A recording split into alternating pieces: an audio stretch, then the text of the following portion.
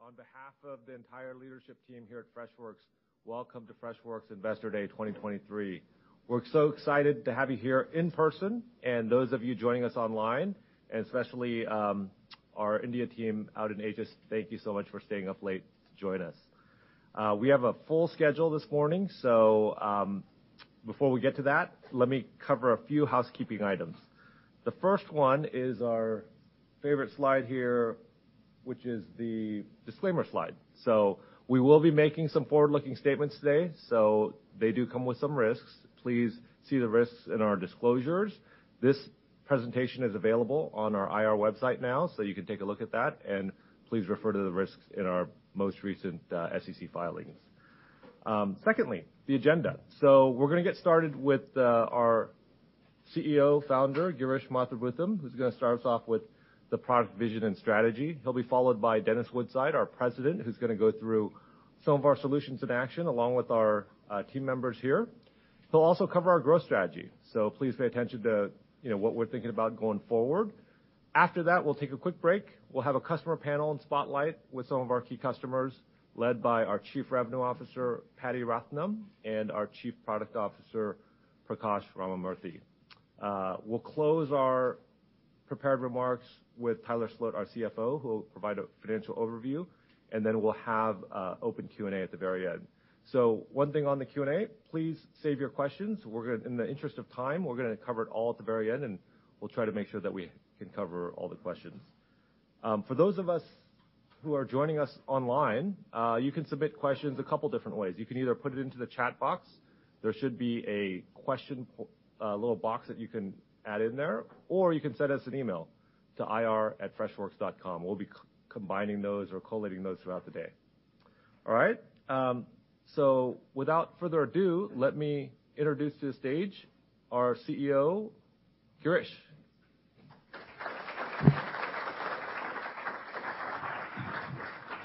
Thank you, June. Good morning, everyone, and welcome to our first ever Investor Day.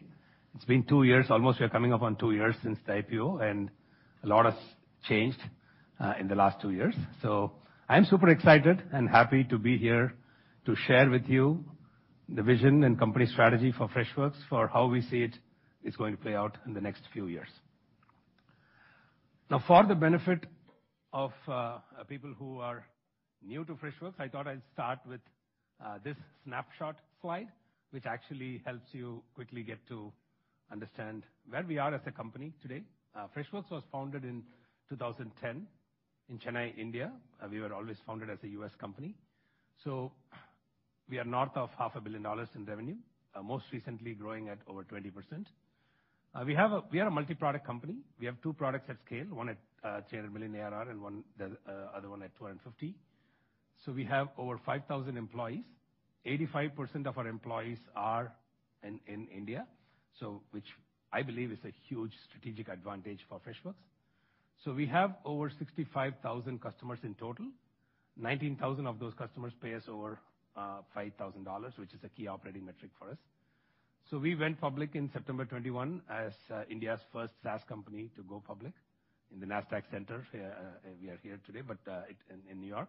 And I'm happy to report that since that time, we have managed to improve the operating efficiency of the company to deliver 10% free cash flow margins this year.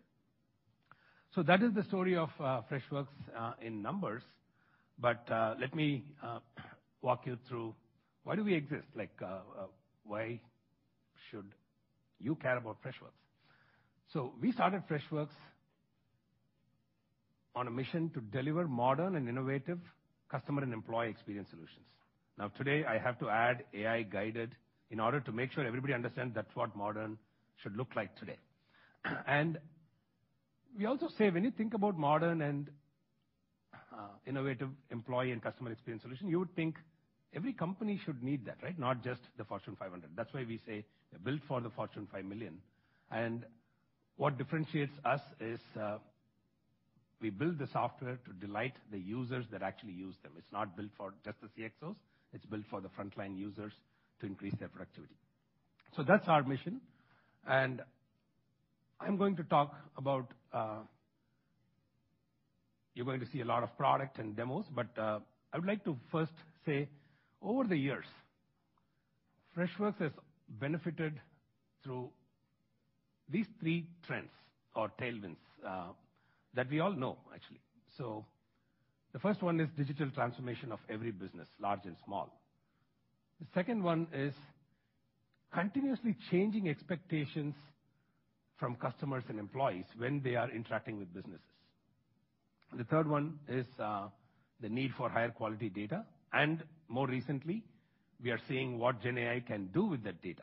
So let me dive deeper into each one of these. So if you look at digital transformation of every business, now this is not new. This has been a trend that's been playing out over the past several years.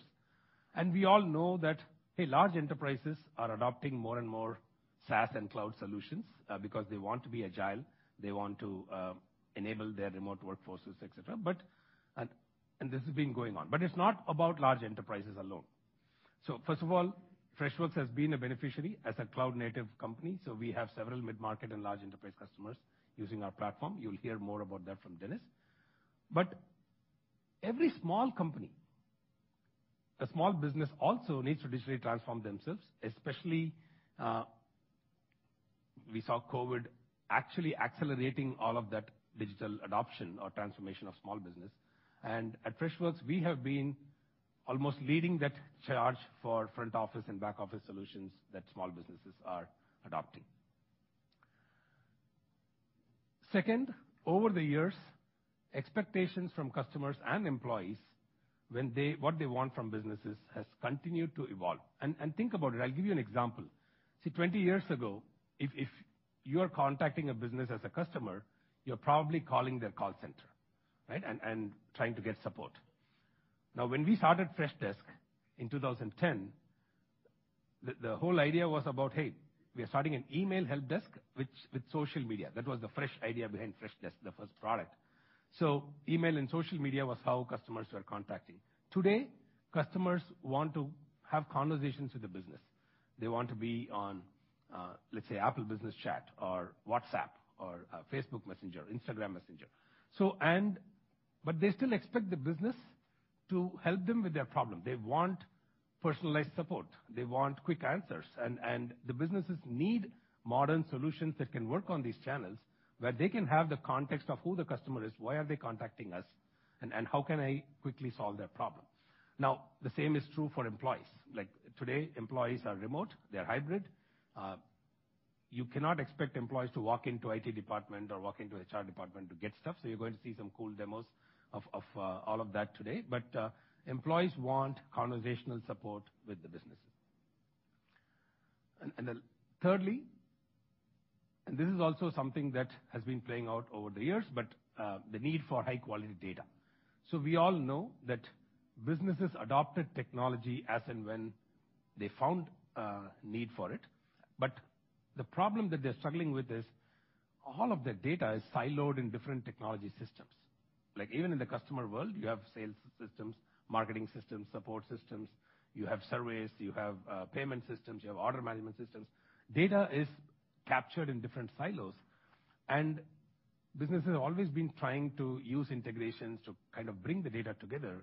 And then we saw the rise of customer data platforms, where large enterprises actually bought customer data platforms to try and integrate, stitch together all this data. And we all know why. Because your AI is only as good as your data. Like if you have partial data, you can only do partial AI. So if you need to deliver greater insights for business, you need a complete data of your customer or complete data of your employees or whatever data you're operating on. And at Freshworks, our architecture of a unified customer data model and the Customer 360 architecture is designed to help us benefit from this unified data model. So we offer this customer data platform inbuilt without customers having to buy that. So we are poised to truly benefit from AI in terms of having a more complete picture of the data for our customers. And you will see demos of that today. But before we go and show you all the products and AI, I just want to take you back and tell you how it all started. and walk you through the evolution of our multi-product journey. So as I told you, we started in 2010. Our first product, Freshdesk, was launched in 2011 as an email and social media help desk. In the early years, we actually found that out of every 4 or 5 customers was using Freshdesk as an internal employee support tool. So I'm an ITIL service manager myself, so we knew how to build an internal IT support tool or IT service management tool. So instead of just using the same product with a marketing page on it, we actually decided to custom build a product for IT service management, and that's how our second product, Freshservice, was launched. Today, that's our fastest growing product with north of $250 million in ARR. So we also closely watched what's happening in our customers in terms of technology, other technology that they were using, or how technology was evolving. So over time, we also launched Freshchat as a modern messaging platform, Freshcaller as cloud telephony. In 2016, we actually unveiled our Customer 360 strategy long before anybody else in the industry. We launched Freshsales in 2016, and Freshmarketer in 2017. Our Freddy AI. So today there's a lot of buzz and excitement about AI. So we have been talking about AI since 2018. So we launched our Freddy AI in 2018. Neo platform also was launched around that time. And in August this year, which is last month, we actually launched our most modern omni-channel customer service suite, which is conversational. So you will see some of these products in action today. So this is our journey towards being a multi-product company. But cut to today, how do we organize ourselves to our customers? So we have our IT and employee service suite, Freshservice, which is offered as Freshservice for IT and Freshservice for business teams. We also have our flagship customer service product line. This is the business that's at $300 million ARR. So customers buy it as Freshdesk or Freshchat or the new Freshworks customer service suite. And the relatively younger product line is sales and marketing, where we have Freshsales and Freshmarketer. Now, all of these products are powered by our Neo platform. So Neo actually offers a set of shared services for all of our products, which enables rapid product velocity. So if you think about things like support for different communication channels, like chat or email or social media, our products engineers don't have to reinvent the wheel. They can consume these services from Neo. So that's one of the benefits for our own product developers. Also, Neo powers a set of services that help our customers get a unified customer experience. When they're using more than one Freshworks product, hey, how do you get services like single sign-on, unified billing, or analytics that works across products? All of that is also powered by Neo. And third, Neo also supports our marketplace, where we have more than 1,000 public apps, which enables rapid integration with third-party systems.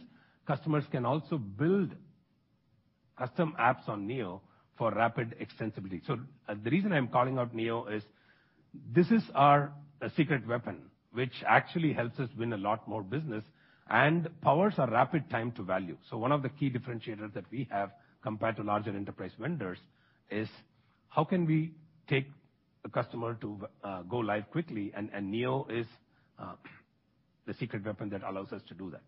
Now, Neo also powers our Freddy parts of our Freddy AI, and so I think it's probably like Freddy AI today has its own slide. So let's with all the interest in Gen AI. So let me talk about how we organize ourselves. As I told you, Freddy AI has been in market for us since 2018, but with all this new excitement of Gen AI, we actually we unveiled our new Gen AI strategy with Freddy. So today, we offer our Freddy AI as 3 pillars, or think of it as 3 core capabilities. The first one is around Freddy Self-Service. So Freddy Self-Service is powering employee and customer self-service without the need for human agents. So, as an example, if you're contacting a business, Freddy can actually help answer FAQs, or Freddy can also help answer personalized questions by looking up your order, and you're going to see some really cool demos, live demos, not videos, that will be on stage demonstrated today. So Freddy Copilot, think of Freddy Copilot as how do we augment human capability with AI? So everything that we can do to help human agents be more productive, whether it's answering questions that they have or allowing them to conversationally execute tasks on the product. So the way you interact with software can now be a conversation, like set up a meeting with John next Tuesday at 9 a.m. So you could just issue a command to the product, and it should be able to do it. So you'll see Copilot in action today. So, and also we have announced pricing for Freddy Self-Service and Freddy Copilot. Freddy Self-Service will be monetized on a user session basis, and Freddy Copilot will be monetized at a $29 per agent per month price. What I'm even more excited about is Freddy Insights, which is where we take the power of Gen AI to understand unstructured data and combine it with all the analytics that we have to deliver real-time insights to leaders and decision makers. A good example of that would be, imagine how it would be if you're a customer service leader, where Freddy AI is telling you, hey, your customer satisfaction for the last quarter was at 80%. Now, that's something that structured data can tell you. But if Freddy AI can tell you that, hey, if you fix these two problems, you can take it up to 86%. And that's where it's analyzing all the responses from the unhappy customers, automatically figuring out what are 2 or 3 things that will move the needle, and giving it to you as a real-time insight, cutting the need for like really having the time spent by data analysts to crunch all the data, go and manually look at those unstructured responses from customers, and then figuring out what should be the actionable insight. So Freddy Insight is also currently in beta with customers. We have not yet finalized the pricing for that. So we're working with customers and adding more value to the product. And we will announce in the coming months. That's in general about AI. And today, you will also see, as I told you, most of our AI, the demos that you see today will be focusing on our AI features. So powering all of this innovation, whether it's our multi-product journey, whether it's Neo or our Freddy AI, I think the key advantage that we have is access to world-class talent in India. So as I told you, 85% of our employee base is in India. We have 3 offices in India across Chennai, Bangalore, Hyderabad. Chennai is the largest R&D center. So Freshworks was born in India. From day one, we had global aspirations, and India powers our product velocity and scale. And having started in India, we were global from day one, and that has helped us actually get all these global customers. So if you see some of our customers here today, so look at TaylorMade, golf vendor in the US, or Stitch Fix. If you look at Klarna in Europe, PhonePe in India in fintech, or MultiChoice, or African Bank in Africa. We have a truly global footprint. I would also like to take this opportunity to welcome some of our customers here who are in the room. So we have Sony Music, we have Monos and Databricks in the room to share their stories to you. So I'd like to say thank you to all our customers who are here, and welcome to our Investor Day. While I'm happy about our customers, I'm even more proud about our culture. So what truly sets Freshworks apart as a company is the culture that we have built. And the easiest way to understand our culture is through this acronym called CHAT.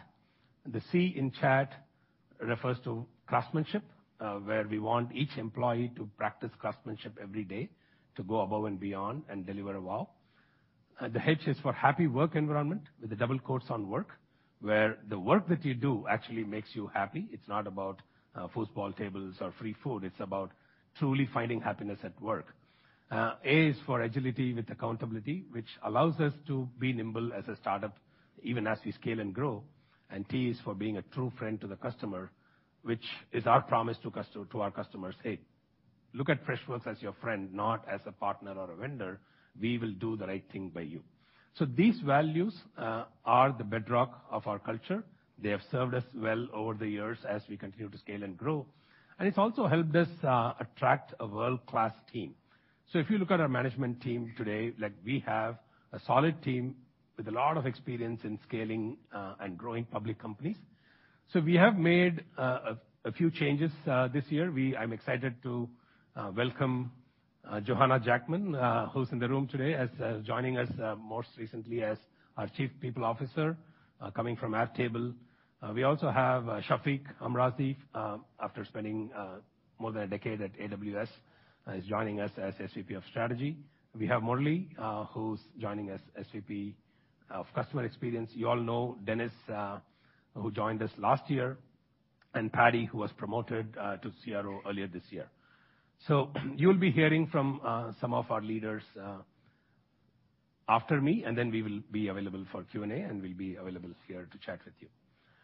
Now, before I close, if there's only one slide that you're going to pay attention to today, I want you to pay attention to this slide. So I want to tell you that at Freshworks, we have a clear path to creating a multi-billion-dollar revenue scale company. And how are we going to do that? So first of all, we are operating in 3 really large TAMs.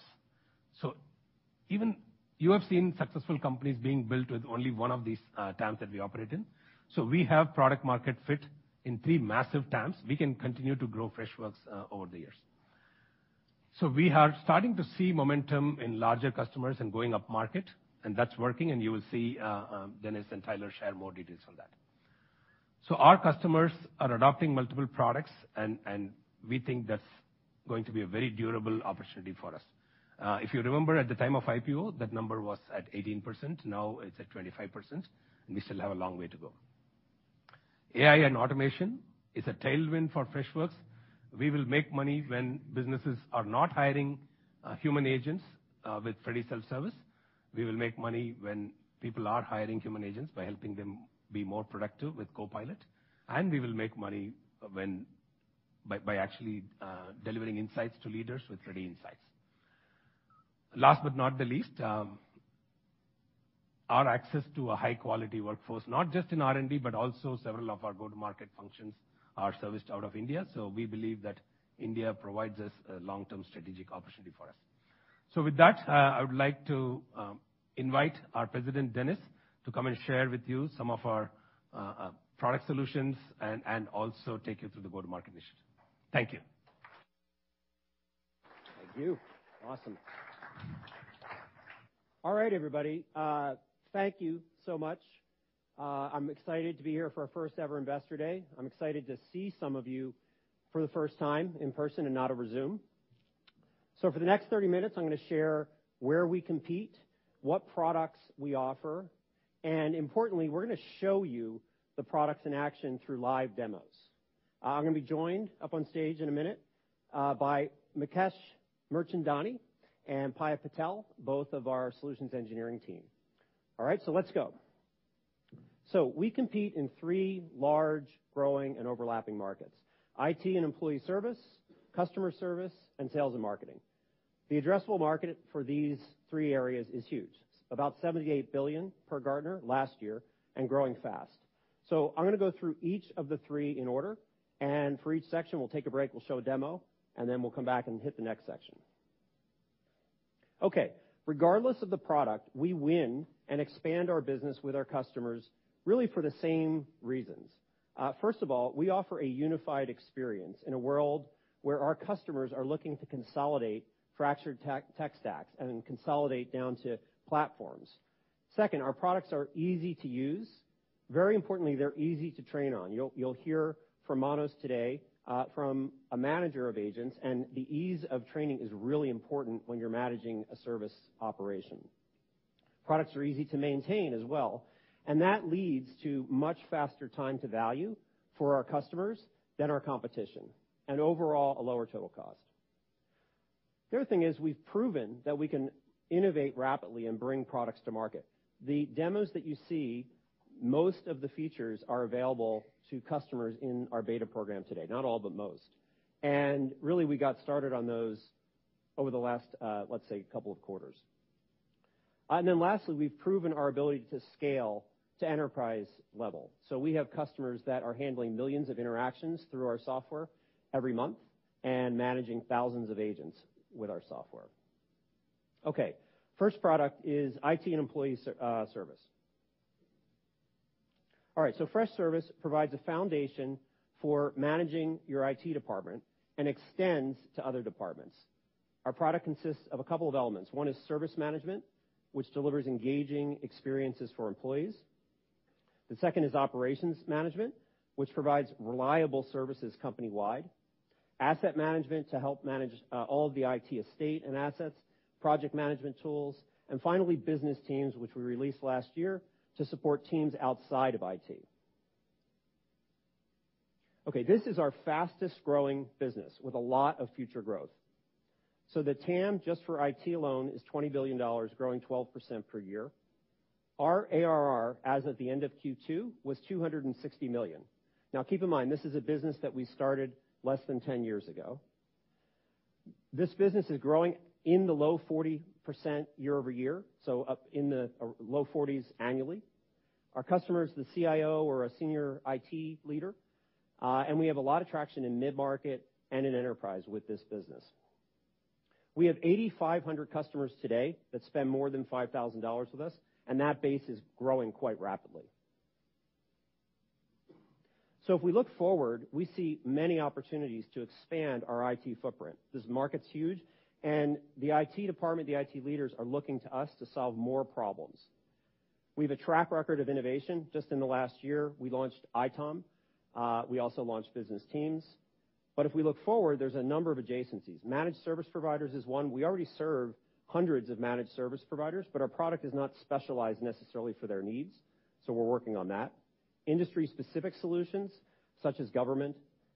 We look a little bit more forward, security operations, governance, risk and compliance. All of these are areas where we have a right to play, given the platform that we've built and the customer base that we've built. Every one of these individual areas themselves could be a massive opportunity for us. Okay, so today, customers and analysts recognize the value of our IT portfolio and products. You know, we get a lot of positive feedbacks from users who appreciate the scalability of our products, the reliability, the ease of use, the ease of deployment. We consistently win for those reasons. We're top rated by users surveyed by TrustRadius. We're covered in 3 distinct markets by Gartner and Forrester, and 2 by IDC. So an example of a customer for Freshservice is A&E Networks. So A&E is a global content company. They have 400,000 viewers worldwide. They have 3,000 employees. They have 300 employees in IT. Okay? So global, complex company. They previously were a ServiceNow customer. They switched to Freshservice for its ease of use, ease of maintenance, scalability, and overall lower total cost of ownership. So today, our virtual agents at A&E are helping with ticketing, so automating a bunch of tickets that previously needed human intervention. That's resulted in increased response accuracy, faster time to responses, overall higher satisfaction with the IT interaction among employees. And that allows the human agents in the IT department to work on higher value work and harder to answer questions and queries. Okay, another good example from the higher ed space is Georgetown University. So Georgetown has 20,000 students, 6,000 employees, and 2,000 faculties. They have to support the IT needs of all of those people as well. So they were using a homegrown system that was just not scaling. They went through a competitive evaluation process. We were part of that process, and they chose Freshservice to support faculty and students' needs, not just for IT, but for their IT needs, questions around HR, and any kind of health services needs. So after a successful deployment, they later purchased Freshchat and Freshcaller for 450 business users. And you'll see this as a theme in a lot of the cases that we're sharing. Companies start with one of our products, and even though the buyer is not the same from IT going into customer service or vice versa, or sales and marketer, we get the reference, and when another opportunity comes up, we have the right to play, and often we win. So that's Georgetown. All right, with that, let me ask Mukesh and Payal to come up for the first demo. Thank you, Dennis. Good morning, everybody. Yes, a round of applause is good.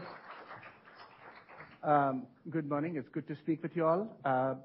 Like G and Dennis said, we're doing all live demos today, so you'll be very impressed with what we have to show you.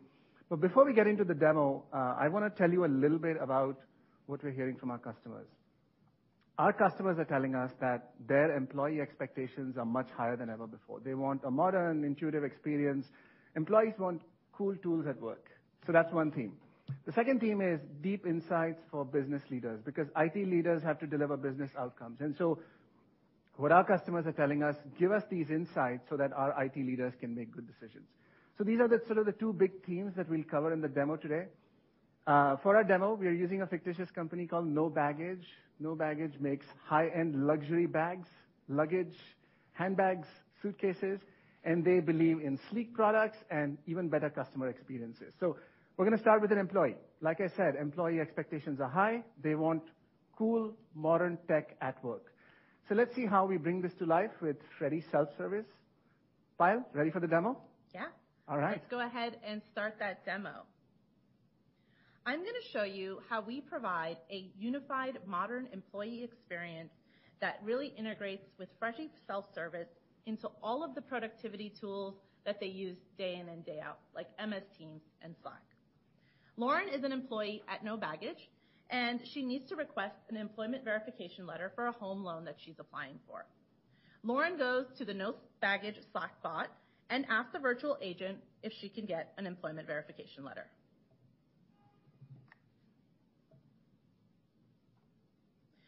The virtual agent is going to go ahead and ask a few questions.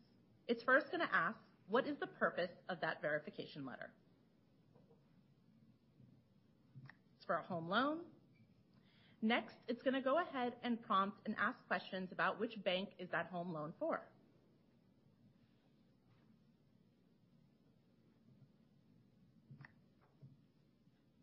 And finally, what's going to happen within a few minutes, it's going to verify all of the information so that I can ensure that I have all the details set for that employment verification letter. I'm going to let the bot know that this is all good. And next, within minutes, our native integration with Workday performs a lookup and generates the employment verification letter. What's happening is, behind the scenes, this is going into that HR system, understanding all of the information that was requested, pulling up those details, and then sharing that here right within the agent experience, or the bot experience, to share that with Lauren. And Freddie's thinking a little bit, so we'll give him a couple more minutes to come up with that data. While Freddie's thinking, we also integrate into lots of different HR systems in our world. We're natively integrated with Workday, but we connect to many others as well. All right, Lauren's got that letter now. So she can quickly download that letter. She can review that employment verification letter as well, and it's looking great.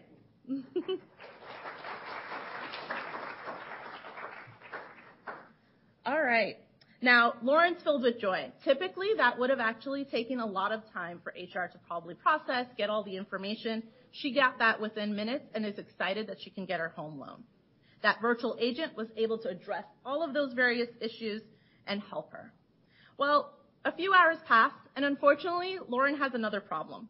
She needs help again because she's experiencing connectivity problems with her VPN. She reaches out to the IT team again to see where she can get help. She lets the virtual agent know that she's having VPN connectivity issues and if it can help her. Now, the virtual agent is going to try to help her troubleshoot that issue and gives her a series of steps on how to do that. Unfortunately, she's not familiar with how to disable the power saving mode, so she asks for some guidance on that. When she asks for that guidance, Freddie is going to go ahead and pull up all of the information to guide her through that. She goes ahead, configures those settings on her laptops, and look at that. All of a sudden, everything is working, and she lets Freddie know, thanks for the help.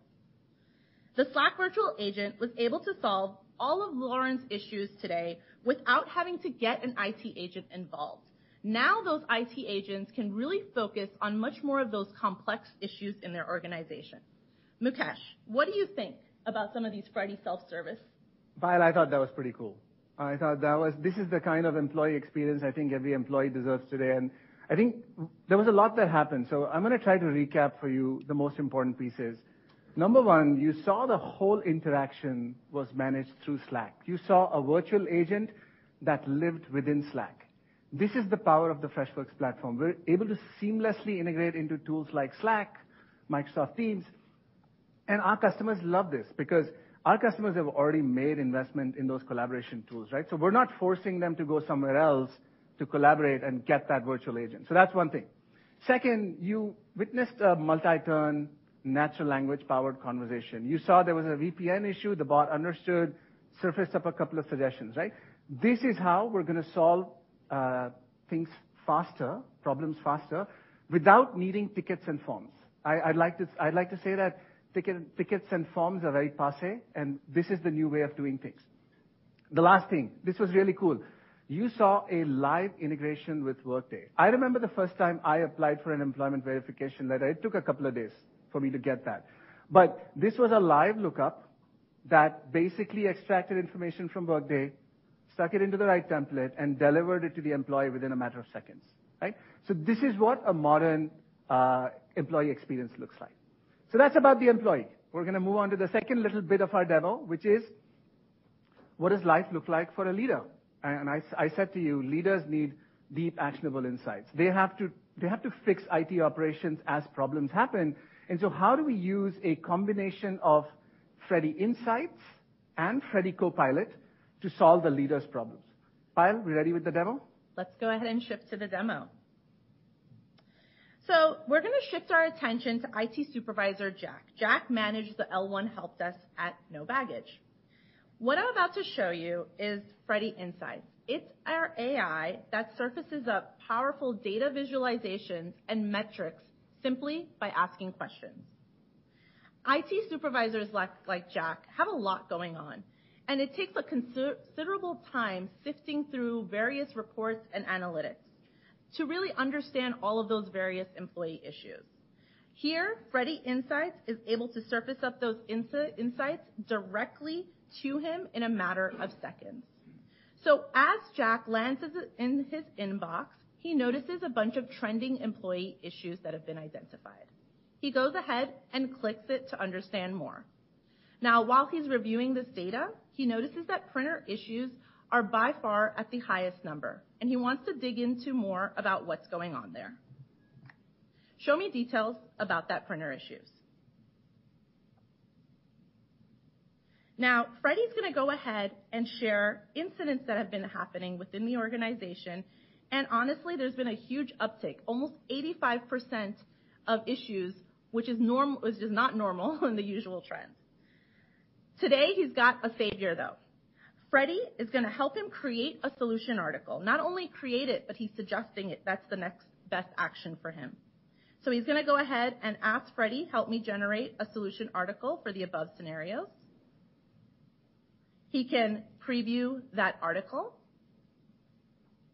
And what's happening here is Freddy is gathering information, whether it's from responses from incidents or knowledge base or any other contextual information that it can understand on how to solve this issue. And then it's actually creating all of the various content that can be shared to employees in the future. So while Freddy's thinking, takes him a little bit of time to gather all that information. And finally, we have the knowledge-based article.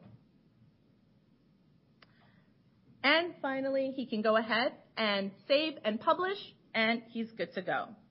Jack successfully stayed ahead of employee issues, ensuring smooth operations of his help desk. Mukesh, why don't you share with everyone what actually happened behind the scenes? Well, first of all, that's a mic drop, so I think we deserve a quick round of applause for that demo. That was pretty cool, right? But look, we've said this for a while. IT leaders need insights, but these insights are sort of buried in static dashboards. So you have to go look for those insights, right? What you saw at the beginning of that demo was Freddy Insights brought all of that rich insights directly to the supervisor, right? You didn't have to go hunt for it. That was one. Then Freddy Copilot swung into action, and Freddy Copilot said, look, there's a problem here. There's 85% more bad things happening, and so you should create a knowledge article. This was a recommendation to solve a problem. And then Freddy Copilot, again, used the generative AI that we have embedded within Freddy to create that knowledge article. So think about it. IT organizations would probably need 2, 3, 4 hours to do all this research, write the knowledge article, right? And I'm being optimistic. I think it could take longer as well. We did that in a matter of seconds. So this is the power of Freddy AI. This is what, when G and Dennis are talking about rapid time to value, this is the best example of rapid time to value. And this is why our customers love Freshservice. With that, I think we're at the end of our IT demos, Dennis, so back to you. Awesome. Okay, thank you. Now, we're going to turn to our customer service solutions, which in many ways is where the Freshworks story started. First product for us was Freshdesk. Okay, customer service automates responses, improves agent productivity, and drives business outcomes for our customers. So we offer automated self-service using AI-enabled bots, very much like what you just saw, as well as a powerful answer center for customers of our customers. We offer conversational support through WhatsApp, Apple Business Messages, SMS, social media channels. This is how consumers and customers want to interact with the companies that they're doing business with. We offer advanced ticketing to resolve more complex issues that might require multi-departmental collaboration, and voice support through Freshcaller or through third-party solutions that customers can bring on their own. So our customer service solutions is our largest business. We're growing at around the rate of the market, but we think there's a big opportunity to accelerate growth here, and we'll explain that throughout the day. The TAM for this business is about $27 billion. It's growing at about 15% a year. The market's fairly fragmented outside of the leader, so there's a lot of opportunity for growth. Our ARR approached $300 million in Q2, and we're growing this business in the mid-teens. Priority segments for us are SMB, mid-market, and the lower end of enterprise. We have 10,000 customers that spend more than $5,000 with us today. And our growth acceleration plan relies on us extending into new areas, expanding our product footprint to adjacencies, driving a more focused go-to-market around the product, and AI. So we see many opportunities to innovate and grow in adjacent spaces for CS. This August, we launched our all-in-one customer service suite. Now, that brought together all of the functionality that we had previously in separate products into a unified solution, which is really what our customers were asking for. We've been in the market for 4 weeks with that product. We're seeing good traction and good early signs. If we look forward, we see growth opportunities in building industry-specific solutions, moving into adjacencies like workforce management tools, agent performance and training tools, and field service management as well. All these are areas that our customers are looking to consolidate into a single platform, and we have a right to play. So, as with IT, customers and analysts have recognized the value of our CS portfolio. You know, big customers include Panasonic, Bridgestone, S&P Global. One company describes Freshdesk as a lifesaver for its agents. G2 commends us for having the highest user adoption in the mid-market. Gartner and IDC have covered us in 2 distinct markets and Forrester in 1.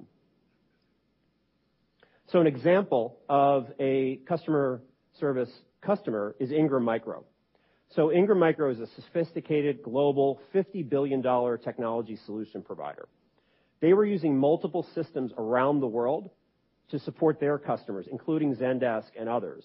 So as a result, they had no uniform database or system or process for handling customer queries and supporting the 170,000 technology solution providers that work with Ingram. So after a competitive process as well, they turned to Freshworks to unify all of that on a global basis. And we've had a very successful deployment there. We see agent license count moving up every single year. In fact, in the 4 years since we deployed, we have grown agent count by about 4x.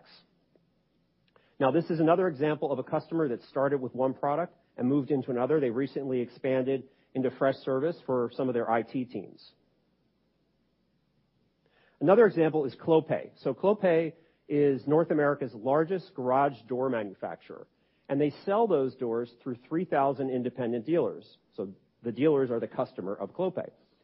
Their customer support team was challenged to support those dealers and the interactions in particular, because you can imagine if you're in that business, often you're in the field, sometimes you're back at the office and so forth. So they evaluated us. We were competing against Oracle in that case, and they chose Freshdesk, Freshchat, and Freshcaller over Oracle.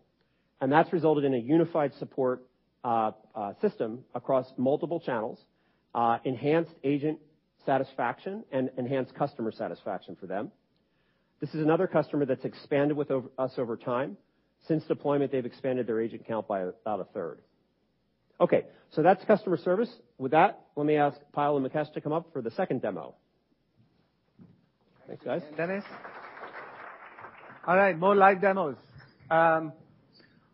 Like we did for IT, I'm going to tell you a little bit about what our customers are telling us, because our demo is based on those constructs. One, customers are telling us that their end customer expectations are higher than ever before. Their end customers want fast, accurate resolution. They want to use channels of their choice. So they don't want to be forced to call in. They want to use messaging sometimes, right? That's customer expectations. Second, customer service leaders are also telling us that their budgets are either flat or declining. And so making agents as productive as possible, as efficient as possible, is an absolute must for them. And then finally, much like IT leaders, customer service leaders also need deep insights, because fixing customer service operations in real time is a key need for them, okay? So we're going to stick with our no baggage theme. Remember, this is the company that makes beautiful bags, luggage, yeah? That we're going to continue with that theme. And we're going to start with a customer, an end customer. Like I said, end customers want convenience. They want brands to know them. They want personalization. Let's see how we're going to bring this to life with Freddy Self-Service. Payal, over to you. Yeah, let's go to the demo. All right, so I'm going to show you how Freddy Self-Service helps our customers with issues leveraging our bots and generative AI. Customer Victoria is an existing customer at No Baggage. She recently purchased a beautiful Weekender bag earlier this year. Now, unfortunately, after using it a few times, the threads on the strap are coming loose, and she wants to know how she can get this fixed. She can't recall if she had a warranty in place or not, so she's going to come here, land on the support portal, and ask for some help.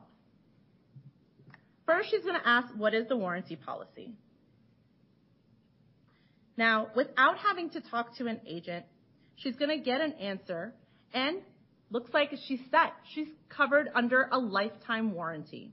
Now, immediately, what the bot is doing is identifying her intent and seamlessly surfaces up various orders that Victoria has had.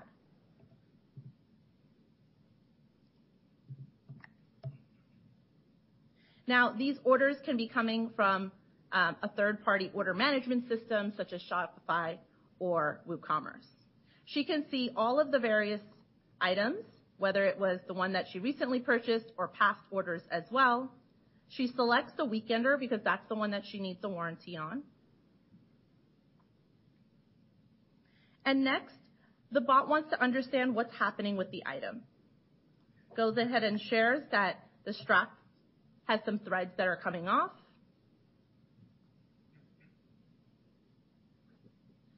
And the bot lets her know that is covered by the warranty. Now, the bot already knows, based on data that we already have about Victoria, her address, and the bot wants to confirm that that's where she'd like the new item shipped to.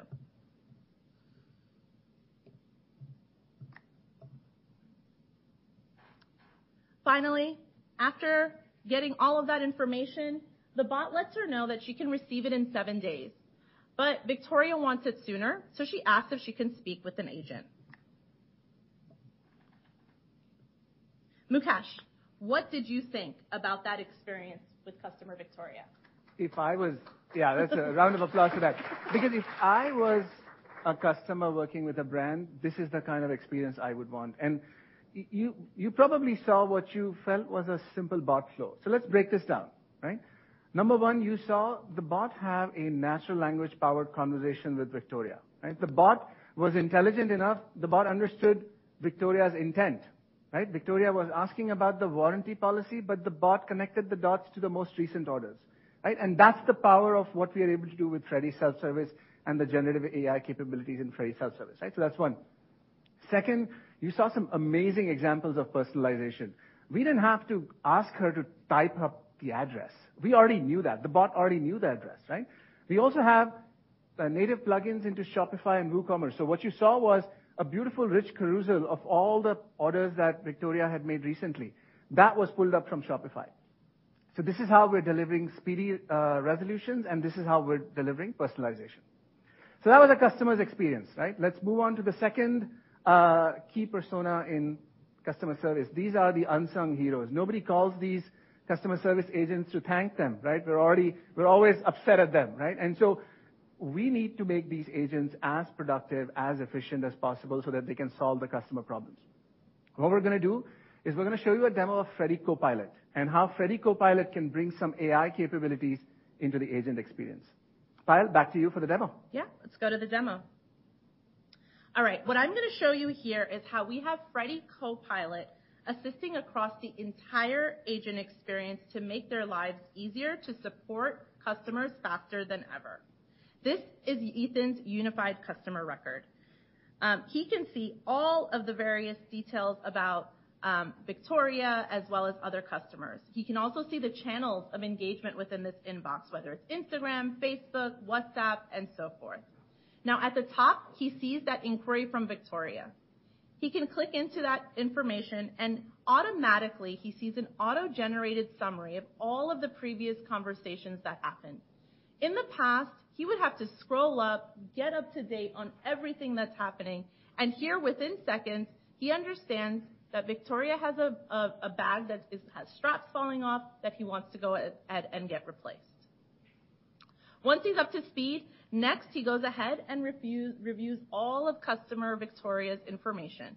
You can see her name, loyalty, address, and even the bag that she's wanting to get replaced. He can also pull up other information in terms of where to ship the new bag, location information, and so forth. Now that Ethan has gotten everything that he needed to learn about Victoria, he's ready to respond to her. He's going to go ahead and let her know that we can go ahead and replace that bag and that we will get it expedited with the fulfillment team. Now, he's already set up a little bit of a text, but he wants to have a little bit more of a casual, friendly tone with Victoria. So he's going to use enhanced tone, and he's going to change it to friendly and go ahead and send that off to Victoria. Finally, he needs to expedite this with that fulfillment team. So he's going to create a task. He's going to, again, use auto summary to let the team know everything that's happened till now. Finally, he's going to send this off to that fulfillment team to get created. Mukesh, tell me, what did you think about that agent experience? I think that was so awesome. I think we wouldn't mind a little round of applause for Agent Ethan, right? That was a pretty cool demo. Look, I think G said in his slides, every business has to focus on digital transformation, right? And the agent experience is such a powerful part of that. And I want to break down, because there's a lot of things that you saw in that demo. I want to break it down for you a little bit. First, you saw a conversational agent experience, right? It wasn't a bunch of tickets. What it was a bunch of conversations. And all the channels were easily accessible to the agent Ethan, right? So that's powerful. Second, you saw a lot of AI capability. So you saw the auto summarization of the bot conversation. That's pretty cool because Agent Ethan now doesn't have to scroll and read the whole bot conversation, right? You also saw tone enhancement, which is a very cool feature. All right, so AI is obviously there, but in order to personalize, you also need all of the customer information in one place. And we brought that very elegantly into Agent Ethan's experience as well. So give the agents conversational capabilities, give them AI capabilities, and then give them all the customer data to do their jobs well, right? So that's the agent experience. Last persona in customer service is our leaders. And these customer service leaders have a really tough job because when things go wrong, they need to take quick action, right? And so what we're going to see is a really cool demo of how Freddy Insights is going to help a customer service leader pull up the right insights. And then Freddy Copilot is going to do some pretty magical things. I don't want to say anything else, but Payal's going to show you a live demo of all the magic. All right, let's get to the demo. Okay, so if you remember earlier in that IT supervisor experience, we talked about Freddy Insights, our AI that can surface up those really cool data visualizations and metrics by simply asking questions. Well, we know the value of this, and we've embedded it across all of our products, including customer support. So customer service leaders like Emily used to spend a lot of time, just like that IT supervisor, going through those reports. Today, she's going to come into her inbox and have Freddy help her throughout her day. She notices that there's 3 high-frequency customer contact scenarios that have been detected, and she's concerned. She goes ahead and clicks into it to learn more. Freddy pulls up some of the top customer contact scenarios, and there's been an uptick with warranty and claims at 34%. She knows that's concerning, so she wants to dive a little bit deeper to understand all of the various customer queries for those scenarios. Freddy pulls up all of the various interactions that have been occurring based on warranty claims and questions. Now, she knows this is a problem. She needs to deflect all of these issues. And what she's going to do is she's going to use Freddy Copilot to help her build a bot to deflect all of these various warranty-related issues. Now, if you haven't been paying attention, this is pretty cool because no longer will, and we're going to select the WhatsApp as well, no longer does Emily have to go spend a bunch of hours in an administrative tool to configure the bots. Instead, Freddy is going to go ahead and help build that bot for her, and then she's going to be able to review that information as well as go ahead and deploy it. Now, Freddy's thinking a little bit because it does take some time for him to configure all of that administrative bot capabilities. So while Freddy's thinking, we'll give him another moment.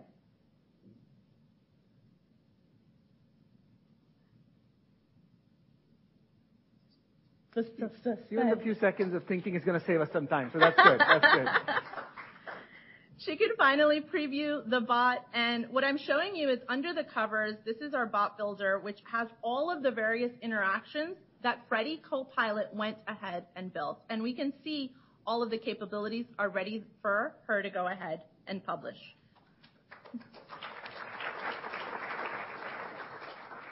Mukesh, this is what leaders need. Tell us what happened behind the scenes. I just want to say, y'all, we just witnessed bots building more bots. That is wild. That is amazing. And so this is, look, we've talked about time to value quite a bit.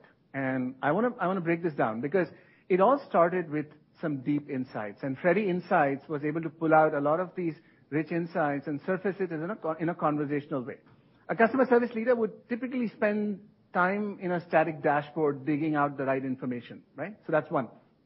Second, real-time corrective action is a really hard thing to do in customer service. But Freddy was able to recommend that, hey, you've got this warranty problem that keeps coming up. You should perhaps build a bot as a recommendation and deflect some of these things. This is time savings. And then finally, what you witnessed was Freddy Copilot built the bot for us. And it was a pretty complicated bot. You saw that all the workflows there. This would need either a bot designer or it would need programming and coding skills, right? But we were able to automate this without needing any programming skills. So this is why customer service leaders love this, because we have this ability to deliver rapid time to value like none other. I think that's the end of our customer service demo. So Dennis, back to you.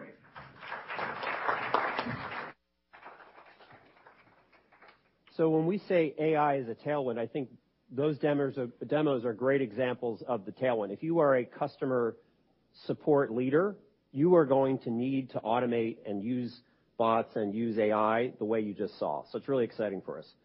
Okay, the next product area, last one that I'm going to walk through is sales and marketing. So sales and marketing is our newest product. It appeals today to primarily SMBs and mid-market customers.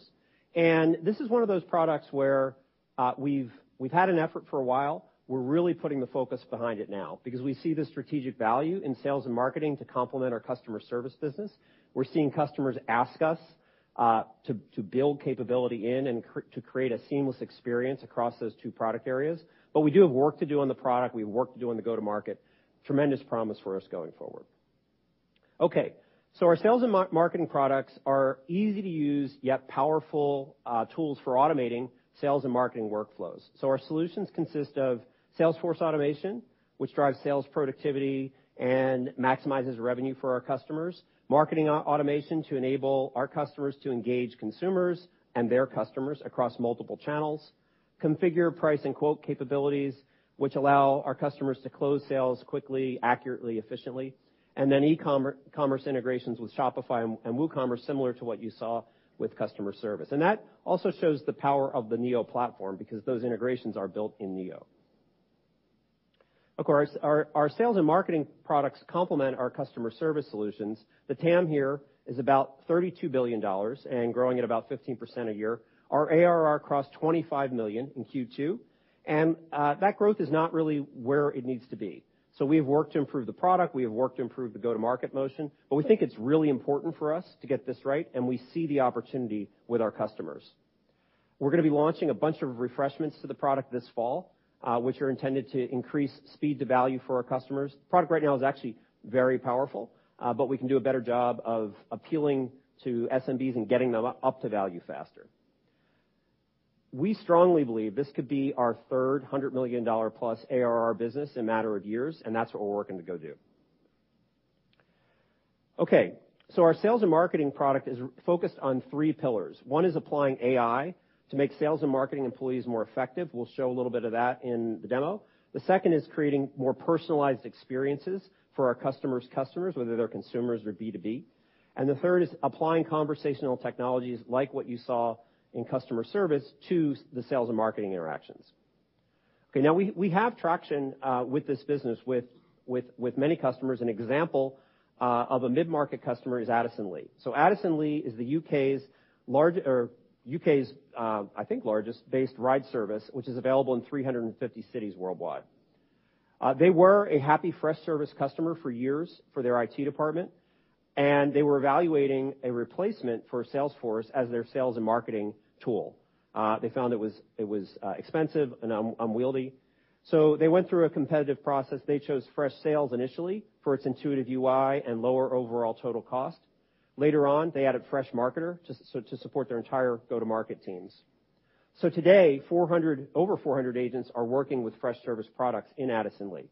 So a good example of a land in one product area, expand into another as they saw value, and they saw that we satisfied what they were asking us to do in the IT department. That allowed us to get into sales and marketing over time. Okay, with that, let me ask Payal and Mukesh to come up for the third demo. All right, more demos. Cool. So, as we did before, I'm going to frame this for us a little bit, because when our customers are coming to us for sales and marketing, they're actually bringing us some very complex problems. They are asking us to unify data across sales, marketing, customer service, order management, third-party data, which is an extremely complex problem to solve. They also want their marketers to be more efficient and more effective than ever before. So those are the two big themes we're going to focus on for the demo. We're going to start with a marketer, though. We're going to show you how we are able to improve marketing outcomes, make your marketing campaigns perform much, much better using Freddy AI capabilities. Payal, ready for the demo? Yeah, let's get to the demo. All right, what I'm going to show you here is Freddy Copilot, and this is actually going to really change the game for marketers. It's going to become like their personal assistant. It's going to not only make their lives easier, but it's going to allow them to continue to create those personalized, engaging emails to really attract more customers to their business. Mike needs to set up a cross-sale campaign for an upcoming Black Friday sale that's coming up. Now, this is one of their biggest, highest revenue-generating events, and he wants to ensure he creates the best email campaign to his prospects. So he's going to ask Freddy to go ahead and help him. Can you suggest an email campaign? Now, Freddy needs to understand what Mike's intent is for this campaign, and Freddy's going to ask a couple of questions so that we can define the goal of the campaign. He lets Freddy know he wants to boost repeat sales for that upcoming Black Friday sale. And now what Freddie is doing is he is automatically figuring out the right target audience for this campaign. Now, as Mike is reviewing these segments, he notices that one of the segments that Freddie selected is passive customers, and which are inactive customers. Instead of using that, he wants to have recent customers who have at least made one purchase. Freddie's going to go ahead and take that suggestion and replace passive customers with recent customers. He's going to ask Mike if we can validate that that's good to go. I'm going to say yes. Now Freddie is going to help me review what the campaign could possibly look like. While Freddie is pulling that together, obviously creating a beautifully branded campaign as well, it already starts to give me some details about that campaign, such as the subject as well as the pre-header. You know what? I like the subject, but I want something that's a little bit more punchy. So I'm going to ask Freddie to suggest some alternative subject lines that are really going to grab the attention of our customers. Reviewing Freddie gives me 3 different ones, and I really like number 2, so I'm going to go ahead and let Freddie know that we're going to go with option 2. Now, again, he's going to go behind the scenes, get that campaign ready for me. I can now preview all of the information, and Freddie has really done a lot of the work for me. He's even pulled together all of the visuals of what this campaign is going to look like, as well as even some of the recommended items.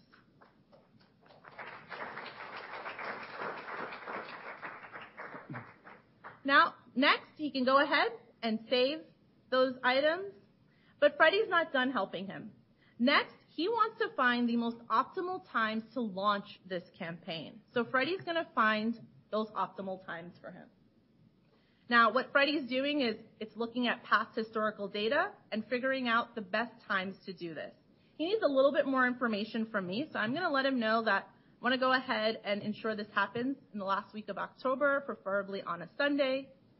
And finally, Freddie's going to proceed with creating personalized timings after the 29th all the way up until the 4th to move forward. I'm going to let Freddie know that's perfect. And finally, Freddie's going to go ahead and set that campaign to life. All right. Marketers' lives have just gotten so much more simpler. Mukesh, what did you think about that? I think that was awesome. A round of applause for Freddie, mostly. Freddie's about to become my new best friend, you can tell. But look, every marketer cares about 3 things. They care about who they're going to send their campaigns to. They care about what they're going to send.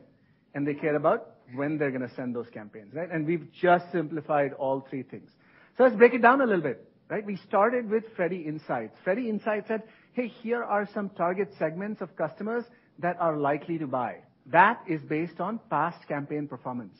Those are the kind of insights you need to create effective campaigns. Second, Freddie Copilot did a bunch of work for us, right? Freddie Copilot designed that beautiful campaign with the little images of the bags.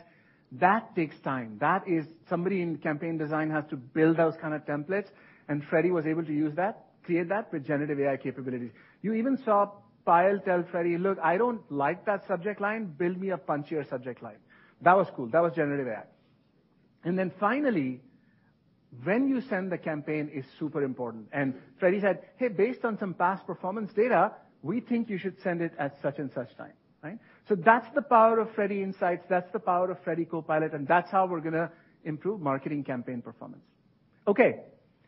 This part makes me a little sad because we are coming to the end of our demo. We'd like to keep showing you product all day long, but we have to end our demo. We're going to end this demo where we started. We started with a customer, Victoria. Since this demo has started, Victoria spoke with a bot. She chatted with an agent. She got some campaign emails. She probably spent some money, bought some stuff, right? We're going to show you how we're going to bring all of that together in a single unified view that drives personalization. Payal, ready for the demo? Yeah, let's go to the demo. All right. So as I said, or as Mukesh said as well, we're going to end our story with customer Victoria. we've seen now how No Baggage was able to give frictionless customer experience throughout the entire pre-purchasing as well as the post-purchasing journey for customers. Now, one of the ways we bridge the gap between sales and support at No Baggage is through our unified customer record. Within the record, we can see all of Victoria's personal information, her preferences that were captured across her entire ongoing journey with us. Information like her birthday, what loyalty status is she, even items of interest or preferred colors. Below that, we see all of the various actions that have been taking place with Victoria along her journey with us. So I can rewind and see when she originally placed her order, when she's browsed our website, when she's added items to the cart, including when she reached out to support, and even up until her coming back and reviewing more things or making more purchasing decisions. Now, I can also see all of the various past order history information that she's had with No Baggage and review that information as well. So this data is so important because it can be leveraged to continue to engage with customers throughout that entire customer life cycle and provide those personalized experiences. Mukesh, how valuable is this to our customers? Payal, I think this is incredibly valuable. Look, we won't belabor the point. What you've seen is an incredible unification of sales, marketing, customer service, order management, everything, every piece of data coming together in a single view, right? This is an incredibly hard problem to solve, and with Freshsales, we're able to solve this problem elegantly. Now, every customer interaction is going to enrich that customer record, and that enriched customer record will drive further personalization, right? This is why our customers love us, because we are able to deliver this sort of a unified platform without them having to spend millions of dollars, right? This is the power of the unified platform. So with that, we're coming to an end to our demos.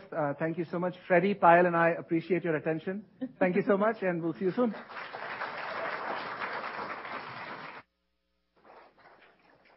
All right, so first of all, I think I want to thank Mukesh and Payal. Every demo you saw was live. Every demo you saw is either available to our customers today or in the beta or coming soon into the beta. And so, Mukesh and Payal, I know how nerve-wracking it can be, but to do it all live, there's nothing taped, there's no PowerPoints there, so thank you. Okay, so I'm going to turn to the next section, which is really an overview of our strategy for driving durable growth. And this is what got me excited from the outside at joining Freshworks. We have amazing products. We address the needs of businesses small and large, multiple departments within our customers. So I'm going to talk about how we're going about doing that and where we see growth over the next couple of years. Okay, so I'm going to cover 5 big drivers of growth for us. The first is our go-to-market approach, and the fact that we've designed a go-to-market strategy that efficiently can serve the Fortune 5 million, from the smallest customer to the biggest company in the world, or big companies like an Ingram Micro. The second is the SMB opportunity. We've talked a lot about large customers, but the small business opportunity for us is huge. We're already well known and loved by small businesses, and we're just getting started in many ways. The third is large customers. Large customers are increasingly turning to us. We made a concerted effort this year to bring our products into larger and larger companies, and that's working.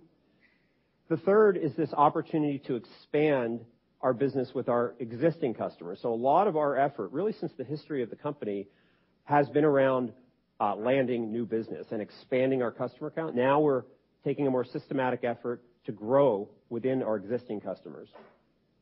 And the third is AI and Neo that amplify the value proposition, allow us to innovate faster. I think you saw some of that in the demos, and open up new markets and customers. We can share a lot of the functionality that you saw in those demos, for example, was shared across product areas. Okay, so the first one, we have a very unique go-to-market motion that's designed to efficiently serve the Fortune 5 million, and that is unique about us. Our competitors tend to focus either on very large customers or they're specialists in true SMB, very small. And I'm going to share more insight about each of these. So we have three sales motions that drive our high-velocity business. One is inbound.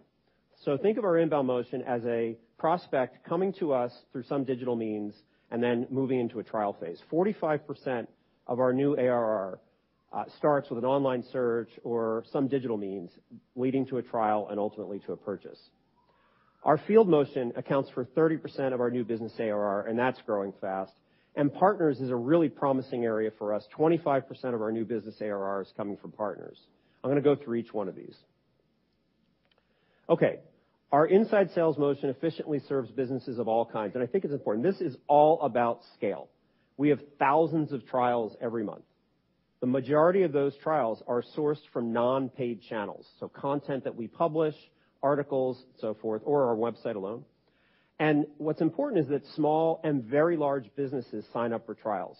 And this is a trend you see with other companies as well. You'll have a team within a much larger company wanting to test out some new solutions. They'll sign up for a trial. That will turn into a deployment or potentially an RFP for a much larger deployment. We win business like that all the time. It's a very high-velocity business. So 80% of our accounts close within 30 days. And our cost of sales is quite low because we're serving the human interaction element of this out of India. The other thing about this business is it's consistently linear. So, of course, across the course of the quarter, we tend to have a fairly predictable business here. So that's inside. So the second motion, and what we've talked a lot about on our investor calls and earnings calls, is the field motion. So we have a field presence today in 7 of the top 10 IT markets. Our revenue profile is relatively balanced, much more so than lots of SaaS companies. So North America accounts for 44% of our revenue in Q2, EMEA 39%, and APAC and the rest of the world 17%.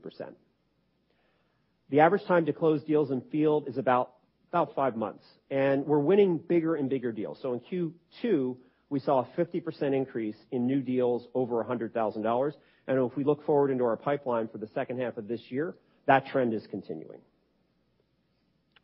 Our third motion is through partners. Now, our partner ecosystem is evolving to support our strategy for moving up market, and we're involving partners earlier, and we're getting involved by partners earlier in more and more big deals. In Q2, our partner source business grew 40% year over year. So this is a growth channel for us as well. And we're closing more and more large customers. So in the first half of this year, partners closed 11 large customers that were over $100,000. Okay. The other thing just to highlight is we made a lot of changes this year, for those who follow us closely, to our go-to-market teams. We've changed leadership. We've changed the structure of the sales team. What I want you to know is that's driving real results now. So we separated new business generation, a rep focused on landing new deals, from expansion, someone who's focused, account manager, who's focused on expanding existing accounts. That's resulted in a record first half for new business generation for us. We've sharpened our focus and our skill on bigger deals. We've brought in more experienced reps, more experienced leaders who are accustomed to those larger deals. And we saw 89 deals in Q2 that were for more than $30,000. That was a record. And we've hired leaders across our go-to-market teams, whether that's regional sales leaders, head of North America, our head of partners is here, and as well as supporting functions who are helping us scale into the opportunity that's ahead of us. Okay, SMB. So in SMB, we think we've got a huge opportunity. So as Gura said at the outset, millions of SMBs have to adopt AI and automation to compete. In many ways, AI and automation enables them to compete with much larger players in their markets. AI can simplify the employee experience, can help them reduce cost, it can help them improve their relationship with their customers. And the TAM for SMBs is huge. So our overall TAM is $78 billion. Of that, $23 billion, we estimate about $23 billion of that TAM is in the small business segment. And as a reminder, we define small business as companies with 250 or fewer employees. Okay, so this Fortune 5 million, they have to leverage simple, powerful solutions like ours. They have to get the fast time to value. And we're really uniquely positioned to provide AI and to provide these solutions to SMBs. So why is that? Well, we already have a track record of solving the needs of SMBs, right? We have an SMB base of over 51,000 companies as of Q2. We've shown that we can be highly efficient in growing that base over time. And we have a path forward to growing this business and putting the same kind of focus and attention that we've had over the last year in going up market to really rejuvenating our inbound business and driving more growth there. So how are we gonna do that? So we launched a project that's called Product-Led Growth, or PLG 2.0. You'll hear more and more about this, to supercharge this SMB business. And if you think about the journey that a small business has with us, they typically start out as a prospect in the research phase. They're thinking about an IT solution. They're thinking about a sales and marketing solution. They come across content on the web. At some point, they might come to our website. Then they sign up for a free trial. They decide at some time during that trial to convert to a paid user, and then at some point, they expand with us. So that whole process, we are reevaluating and really applying the next level of science, applying AI, applying machine learning to driving value and driving a better experience for that prospect. So we've expanded the content sources for new leads. We've optimized all of our web properties for SEO. We went through a major website overhaul. If you look at the website today compared to February, it's completely different. It allows us to innovate much faster, experiment much faster. We're doing a lot more experimentation with things like personalized sign-up. We're revising our tutorials. And the whole idea is that the SMB base is very broad. People come in with a advanced knowledge of what, let's say, sales and marketing automation is. People come in with no knowledge. And those flows need to be different. We need to treat those customers differently. We're also revamping the post-30-day onboarding because we know that's when customers, you have an opportunity to influence churn levels, expansion, retention, all those things. So I think the takeaway is that you're going to hear a lot more over the course of the next year about PLG 2.0, and there's a lot more growth in this SMB business by optimizing this funnel, and really we're excited about it. Okay, a couple of examples of SMBs that trust us to transform and compete in a digital-first world. And I think what's interesting is how different these companies are, but in some ways how common the problems are that they face. So Blue Raven is a solar company. They were using a homegrown support system, and it was very hard for them to maintain. You know, they didn't really have the resources to be doing this kind of on their own. They migrated to Freshdesk initially for their customer interaction, and then they realized, hey, we can apply the same kind of simple to use, easy time to value product to our IT department and our internal needs. They expanded into Freshservice. The employee retention credit specialists, they're tax service experts. They also replaced a homegrown IT and CS system with both, and they handle both customer support and IT support with Freshworks today. So you see a lot of SMBs coming from homegrown solutions, but you also see SMBs coming from competitors. J.W. Pepper is an example of a customer that switched from Jira Service Management. They found Jira to be unwieldy. They didn't find it user-friendly. And now they're using, again, a multi-product customer, Freshdesk and Freshservice, for their customer and their employee needs. So just 3 of the 50,000 customers, plus 1,000 customers that we have that are SMBs, that are using us to run their business.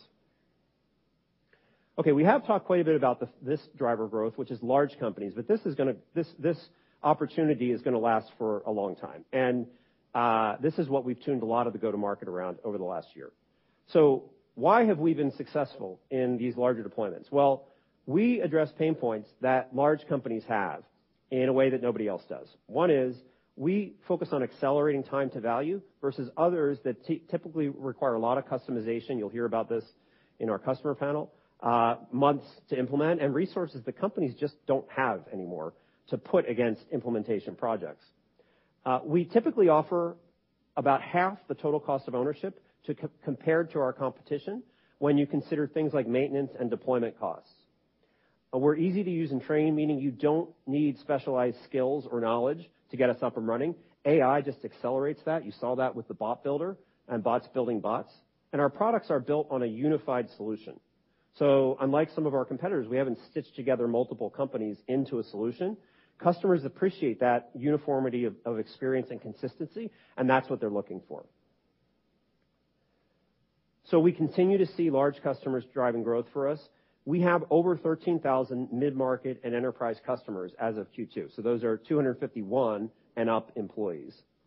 Our $50,000 and up ARR customer cohort grew 33% last quarter, and that was an acceleration on the prior quarter.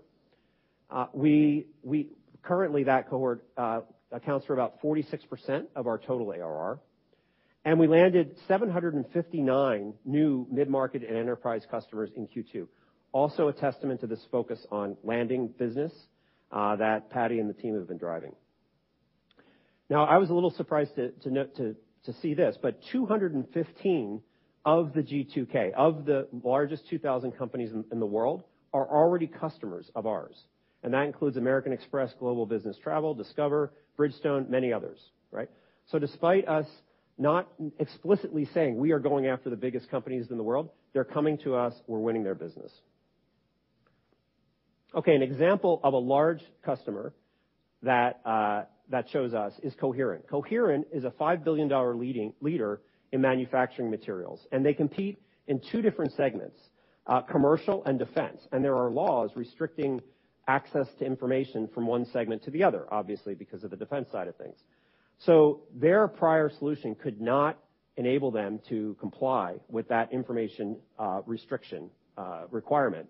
And they ultimately chose Freshservice for 500 agents because we could offer that kind of partition to access and data while offering a uniform solution to support all of their employees.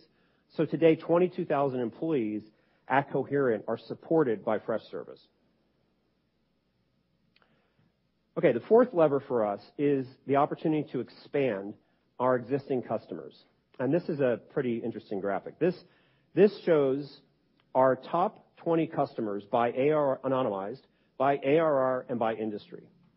And a couple of things you'll note here, and hopefully you can see the graphic. All of our top 20 customers are today customer service customers.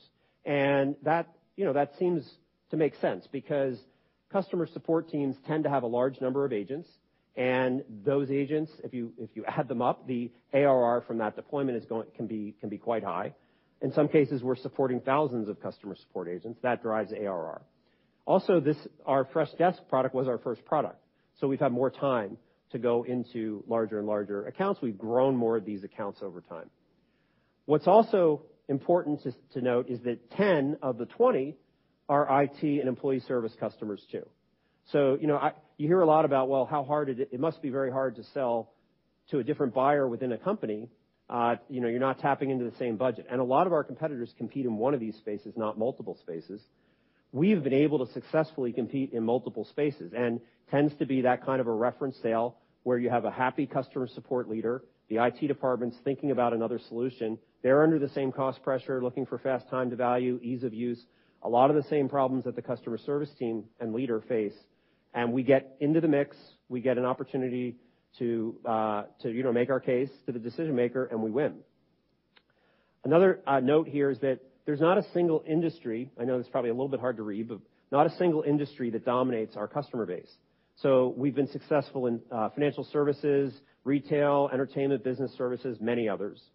And then you do see two of our largest customers have also taken our sales and marketing offering. And I think this goes back, and you saw the demo, that shows very integrated experience between customer service and sales and marketing. This goes back to why that's strategic for us and why we're going to be placing a lot more emphasis on that, both from a product and a go-to-market side. Okay, so how do we intend to expand? What are our levers? And the thing about our business is we have many levers to expand our business with existing customers, and we're really just getting started in many ways. The first is pricing and plans. So we're applying a more sophisticated pricing and packaging approach to reflect value. So as an example, in our IT solutions, we've added a lot of features and capability in things like ITAM and ITOM over the course of the last couple of years, and we weren't charging separately for them. We charge one license price. Our competitors tend to charge piecemeal. So for the first time, we implemented a price increase in Q1 of about 5 to 10%, depending on the plan that you were on. And our customers understood that, and they accepted that, and they see the value. But there's a lot more opportunity for us in pricing and packaging and getting those decisions right.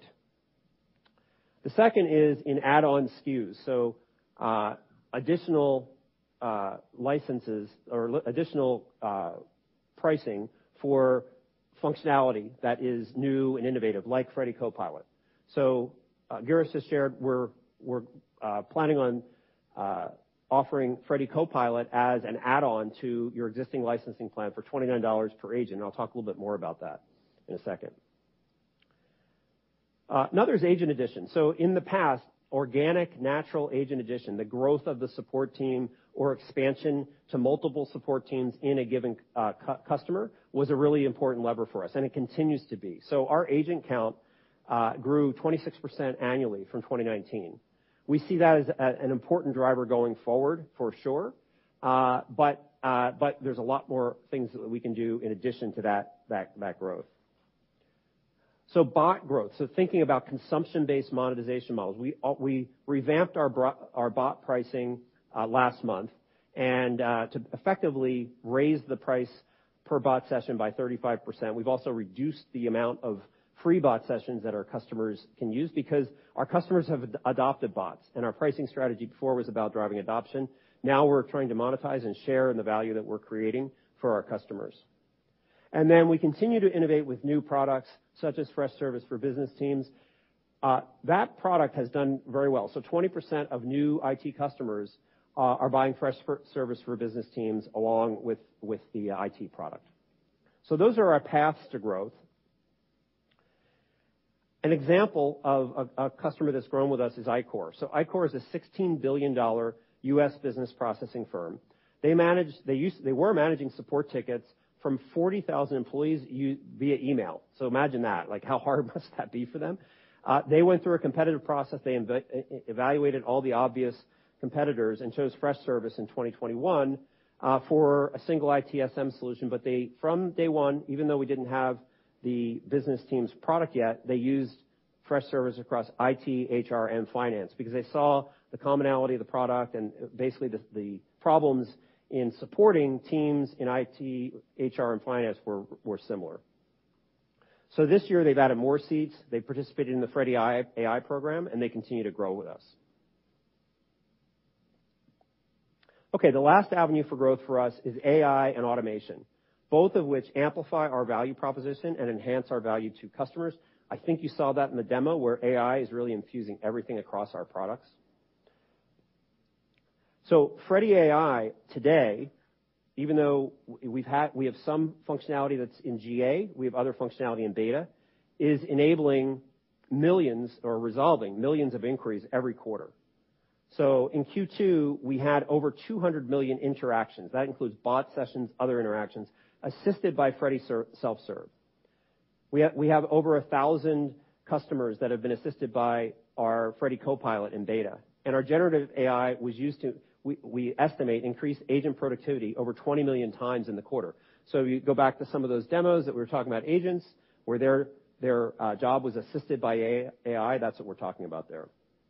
So we already see AI being a massive part of our value proposition to customers. And I hope this point's coming through. AI is absolutely a tailwind for us. All of our customers are going to need to adopt AI. We're super well positioned to help them do that. Customers are going to see three sources of value. One is improved productivity, reduced need for level 1 support agent counts, ability to redeploy those agents elsewhere. That's going to result in lower OpEx for them. It's going to result in better business outcomes because the experiences that their customers have are better due to AI. And the lower OpEx and higher productivity more than offset the incremental cost of software for them. So we estimate that our customers generate about a 10x return on their license costs by deploying products like Freddy AI. We capture value in two ways. We monetize Freddy Copilot as a per-seat surcharge and Freddy Self-Service based on consumption-based pricing. Okay, last point is Neo. So Neo is our platform that underlies all of our products. And it's really a multiplier both for us internally and for our customers. So Neo is a shared platform. Neo provides shared services to each product area. So think of things like billing and authentication and security. That's all provided by the Neo platform. That allows the product teams to innovate much more rapidly than they otherwise would be able to do. Neo also maintains a marketplace of applications that provides interoperability and extensibility of all of our products. 75% of our Freshservice customers, as an example, use one of the apps from the marketplace, including customers like Klarna and Amex and Sotheby's. And we know that customers that use one app, they churn at a much lower rate, they expand at a much higher rate. Some of the more popular apps that we integrate with, I think you saw in the demo as well, Slack, but also Microsoft Teams, Google Calendar, Google Apps. And Freddy AI overall is the AI layer and provides some of the functionality that you saw today through Neo to power machine learning across all products. So some of the experiences that you saw in the demos across different products were similar. We're relying on one uniform code base, one uniform capability to provide that across products. Okay, so just to summarize where we are before we go to the break. We're excited about growth prospects across all three product areas. We've got a very fast-growing IT business. We've got a large CS business with a lot of potential. We've got a small but really strategic, important, and big opportunity sales and marketing business. We have 5 drivers of growth. Our unique go-to-market, the SMB opportunity remains huge. We've proven that we're having success going up market. Expansion is an area that we're going to be spending more time on, and then AI in our platform. And after the break, you're going to hear from 3 customers who are going to bring this to life. But first, we've got a 10-minute break, so what does that put us back at it? Like 10:15? About right? Is that right, Jim? Okay, so but why don't we all come back around 10:15? Thank you.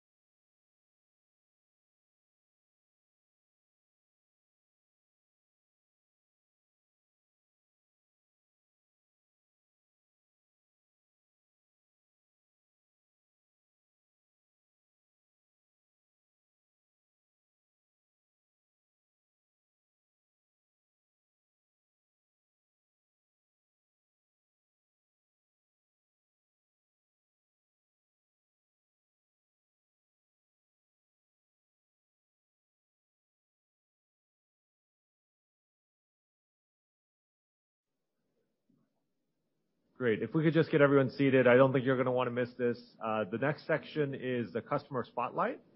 And as I said, Patty, our Chief Product Officer, is going to host a panel or an interview here, and then followed by Patty Rathnam, our Chief Revenue Officer. So if you could just get seated, and I will introduce or bring Patty up, or Prakash up onto the stage.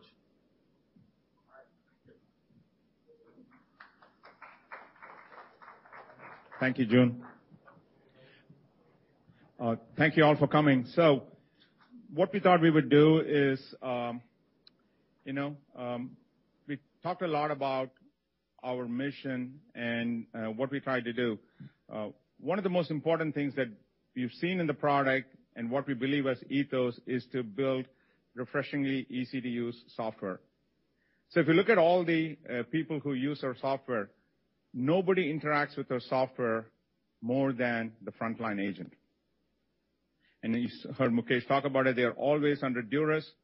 They need to answer quickly, and most of the time people are calling them, or nearly all of the time people are calling them, texting them, slacking them, sending them messages, or in a pissed off state, right? That's the kind of the equilibrium in which they deal with. So we invest a lot of time in making their experience be very, very productive. We have thousands of agents using it. And the other key thing is they also evangelize our products within the company. So what we thought we would do in the spotlight is start with an agent and hear their perspective on how they use the product. What are their real challenges on a daily basis, and how do we help them? So I want to keep the whole luggage theme going. With this, we're going to start out with Monos. Monos is a luxury luggage in the retail space, and they call themselves as the Apple of luggage. I don't know if you guys have taken a look at it. I've spent quite a bit of time interacting with it because I was preparing for this. Sleek luggage, sleek travel accessories that they have. And today joining me from Monos is Jason Cabading.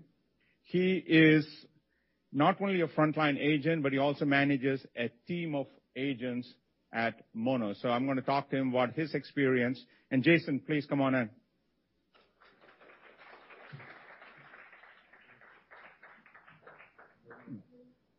Yes, you're going to get a mic too. Thank you. Thank you, everyone, for having me. All right, Jason is flown in from Vancouver. And so, Jason, you have an interesting name for your support organization, right? You want to tell us a little bit about that? All right. So our customer support agents, they're called Customer Happiness Specialists.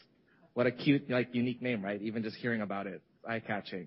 And so the reason why we call them that, so at Monos, everything we do, we design from product design to our support to our service. We want to do it to elevate the customer experience.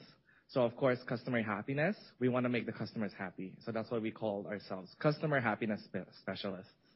All right. That is a kind of a tall order to meet on a daily basis. We call ourselves true friends of customers. So that's good to hear. So can you just tell us a little bit about the kind of questions you get? And you told me a little bit at dinner last night. Can you talk to us about all kinds of questions you get from your customers? Of course. Working in customer service, as you know, happy customers never email a company. And for me specifically, I am the senior care specialist. So for that company, I handle with warranty claims, broken products. And of course, we know airlines are notorious for damaging suitcases. So for me, I already get angry customers. My suitcase is damaged. So my job, of course, is to turn that around, remind them of our policy, reassure them that they are taken care of, and then send them a new product. All right. You were telling me yesterday how you have a little thing to kind of cover up the nicks on the suitcase. Is that what it is? What is that? You can give some free advertisement at Monos right now. Yes, of course. Thank you also earlier for the free promotion. Yeah, you may have seen our products on the screen with no baggage. Thank you. Of course, sometimes customers will get maybe the slightest scuffs on a suitcase, which, just purely cosmetics. And that's really a struggle for customer agents. Speaking to customers you bought a suitcase meant to be checked in, or they're going to buy a white suitcase and complain the first time that it's gray or black. But, the point of a suitcase is to protect your belongings. It won't look perfect forever. And of course, So of course, I have to really reassure customers that like we'll take care of them when it does break. All right. So you deployed Freshworks a couple of years ago, but I want to talk to you briefly about what life was like supporting customers before Freshworks. Of course. So in the early days, I just want you to imagine we had our CEO, Victor Tam, our COO, Daniel Shin, just typing away on their computers, getting emails directly to them just to answer customer questions or needs. So just the two of them on their computers typing away before Freshdesk. I know a thing or two about customers directly emailing the CEO for help, and I get to hear about it. So that being the first line support, that should be a lot of fun. So Jason, you looked at a lot of vendors in the space. I think you guys told us, especially looked at Gladly and a couple of others, and you chose Freshworks and our omnichannel product, right? Can you talk a little bit about why you chose us, and then we can talk about how you're using it? Yes, of course. So after looking at Gladly and Freshworks, we found that Freshdesk was very easy to use. It was out of the box, and it integrated really well with our existing systems. The automated responses for inquiries like exchanges or returns, it was very easy, and it made sense for our small but growing rapidly company. And you were telling me you should tell our listeners all the channels you support, right? You support quite a few channels for support, and not just email, right? That's correct. So you can contact us with SMS, Apple Message, we have Instagram, we have Facebook Messenger. We also did launch Google Chat recently. So it's very easy to contact us, and our agents will always try to reach you as best as we can. So all of this flows into one inbox for the agent for them to deal with, right? That's correct. The Freshdesk omnichannel has been amazing to use for our company. I don't know if I told you this. I actually played with it yesterday. I contacted Mono's customer support through SMS, and they were super helpful. I think I spoke to Maria, and she answered all my questions. I just want to take it for a spin. I know I'm going to be talking to you today, so, I want you to know that. I want to quickly shift gears and talk about AI. I know if you paid attention the last 2 hours, we have invested a lot in AI, and Monos has been one of the beta customers of AI, right? So what I want to first talk about is how are you using AI? And I have a couple of the follow-ups for you, but let's just start about how are you using our beta features on a daily basis? Give us a couple of examples of that, if you could. Of course. So as you saw earlier in our beautiful demos, so you see that the AIs have been able to summarize previous interaction with a customer, which of course saves time for our agent rather than going back and forth. There might be even mistakes sometimes with a new agent receiving the same customer, and of course we don't want that. With the AI, it's been able to summarize, and it's also helped us to really form our brand voice. So messages that an agent might type out may not sound on brand for Monos, but with the AI, it's been able to provide suggestions to keep us more in voice. All right. And the question that always gets thrown out is AI and agents don't like each other, right? So, but you have examples to show that not only do they get along just fine, they actually are embracing it, right? So tell me a little bit about what your agents are telling you about Freddy AI, and how they view these capabilities helping them on a daily basis. Of course. So our agents love Freddy. They enjoy them. They work hand in hand. Just to give you a story, in 2021, I believe, so our company was struggling to keep up with 200 emails with just 15 agents. Today, we've been able to manage 3,000 emails and 600 chats a day. And last week, I just learned that we managed to hit 0 tickets.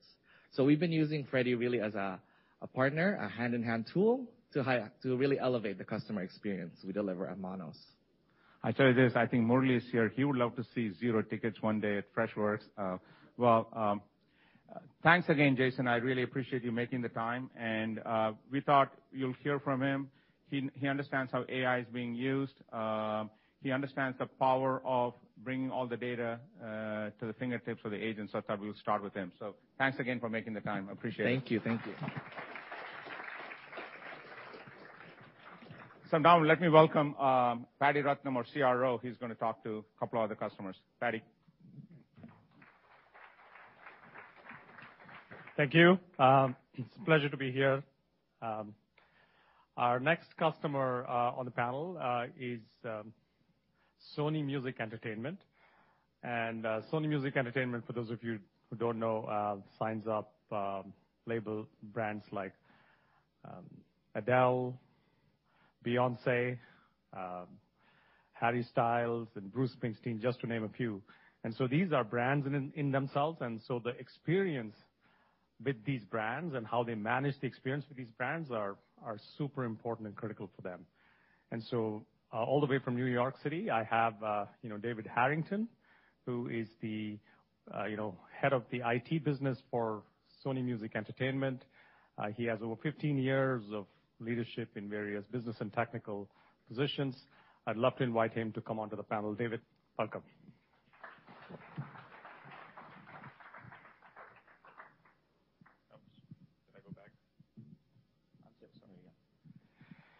David, it's great to have you here. Thank you. So let me start by asking, you were users of Freshdesk, and, then you chose Freshservice for your IT service management. What was how did it happen? Yeah, so Sony likes to stick to what we know and what works, and sometimes to a fault. But internally, we had a smaller team using Freshdesk. We received the recommendation for it. That certainly influenced our decision to transfer from Salesforce. And then also is the user interface, ease of use. Those were two huge points that got us to go also at Freshservice. So we love to see that, and we're seeing more and more of our customers actually using multiple products in terms of our platform. So, Sony was using Freshdesk, then chose to use Freshservice. And so if you could talk to us about, what was going on in Sony when you were making the decision, and what choices were you looking at when you made the decision to move to Freshservice? Sure, yeah. So when I was brought on to Sony, a lot of our processes, policies, and procedures weren't unified, and some did not even exist. We had to transfer from Salesforce Service Cloud. It's not a true IT asset management platform, as most of you know. It lacked proper onboarding experience and was also very clunky and had a very lackluster self-service experience. Versus Freshservice, the moment you're in there, it feels like the online shopping experience that you're used to on almost any e-commerce website. So we started in the U.S., have been expanding globally, and now have about over 110 agents worldwide. That's awesome. Great to see that global rollout. Just curious as to how you measure success, in terms of, what you're gaining from the platform, or how you're measuring your success for your productivity engagement, stuff like that. Sure, yes. So we don't use your traditional SLAs within my group. The groups that we support are made up of your typical business units, but then also record labels, which, you've got various genres of music. So you have a very diverse and oftentimes difficult user base. So our success is really measured by the positive feedback that we get, or lack of feedback. If we don't hear anything, then we know that everyone's happy. So, that's how we really, generally measure that. And then also, a really important piece for Sony Music is just the execution of lifecycle management of end user computing assets. And that's something that Freshservice does for us very well, day in and day out, both domestically and now globally. That's awesome. We hear a lot about, our customers talking about integration with, other systems that are critical for IT. What has been your experience as it relates to integration of Freshservice with other aspects of your business? Yeah, so we have other internal teams that rely heavily on Salesforce. So for us, that was our primary concern, and you all addressed that very well with the Salesforce Connect out-of-the-box API. So that's something that, there's got to be thousands of interactions back and forth between Freshservice and our Salesforce instance daily. So the fact that was something that was out of the box, that performs very well, was a big win for us. Thank you. What about cost and efficiency? How do you, what kind of ROI, and what are you seeing there? Yeah, so again, as previously mentioned, we were historically a Salesforce shop. when we were using Salesforce, we had it at almost no cost to us, just very low licensing for agents. But it wasn't working. So we saw the value that Freshservice brought, the efficiency, productivity, and transparency outweigh the costs. So for us, we went from almost zero cost to the cost of the implementation and licensing. But again, all of that very heavily outweighed all the positives. And as we've gotten into the system, we've been very impressed with the workflow automators and the dashboards. The latter of the two, the former of the two, the workflow automator. I'm not a coder. I don't have any coding background. And the fact that I can get in there and I can build, very simple to very complex automators, I do it daily. And we did it from the start and continue to do it as our needs evolve. That's really been a game changer for us. That's awesome. I mean, as we saw in the demo from Mukesh and Payal too, right? A lot of this stuff is relatively easy, and that's why we're seeing a lot of traction with customers actually moving from other platforms. Right. Well, my final question to you is about AI. AI is in the center and forefront, especially with this generative AI that's going on. How are you at Sony Music approaching, AI, and what are you thinking about the kinds of things you want to do with it? Yeah, sure. So for us, it's still a little early, but we are always looking to deliver a better experience. And one point in that is we're looking into the deflection capabilities. For example, can we insert that into Microsoft Teams so we can reduce the number of steps for the end user base, instead of having to go to the end user portal? Is that something that they can get a need of theirs resolved directly within the Microsoft Teams platform, or of course any other chat platform? So that's big for us. Productivity is a core mantra of ours. And we've seen and continue to see the value that Freshworks and specifically the Freshservice tool has brought to us. And as we grow and as we look into the different AI tools, it's definitely something that we believe that Freshworks can help us continuously improve on. Thank you, David. I really, really appreciate your partnership and our partnership with Sony. You've been fantastic customers for us, and I look forward to continuing this journey with you. Yeah, likewise. Thank you. Appreciate it. Thank you. All right. Thank you, David. Up next, we have the next customer of ours is Databricks. For those of you who don't know Databricks, they have over 7,000 customers. They have a very, very robust platform that is used for, data engineering workflows, machine learning models, analytics, and they're absolutely on the forefront of AI, if you will.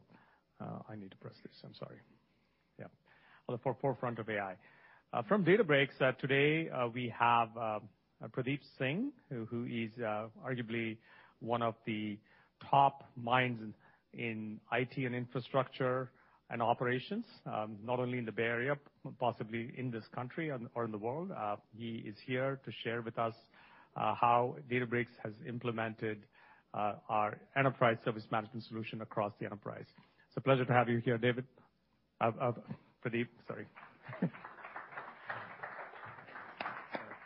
It does feel strange. My name is Pradeep too. It's a great name. Thank you. It's a great name. Yes, absolutely. So let's start with, in 2021, Databricks was looking for an ITSM platform, and you were using something historically. So maybe you can tell us a little bit about what you were using and what were the decision factors that helped you choose Freshservice.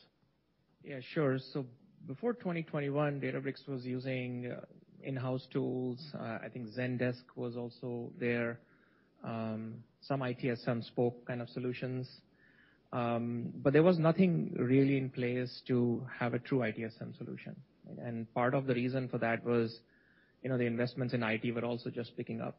But at the same time, they wanted a solution which doesn't require a high maintenance as far as the solution is concerned.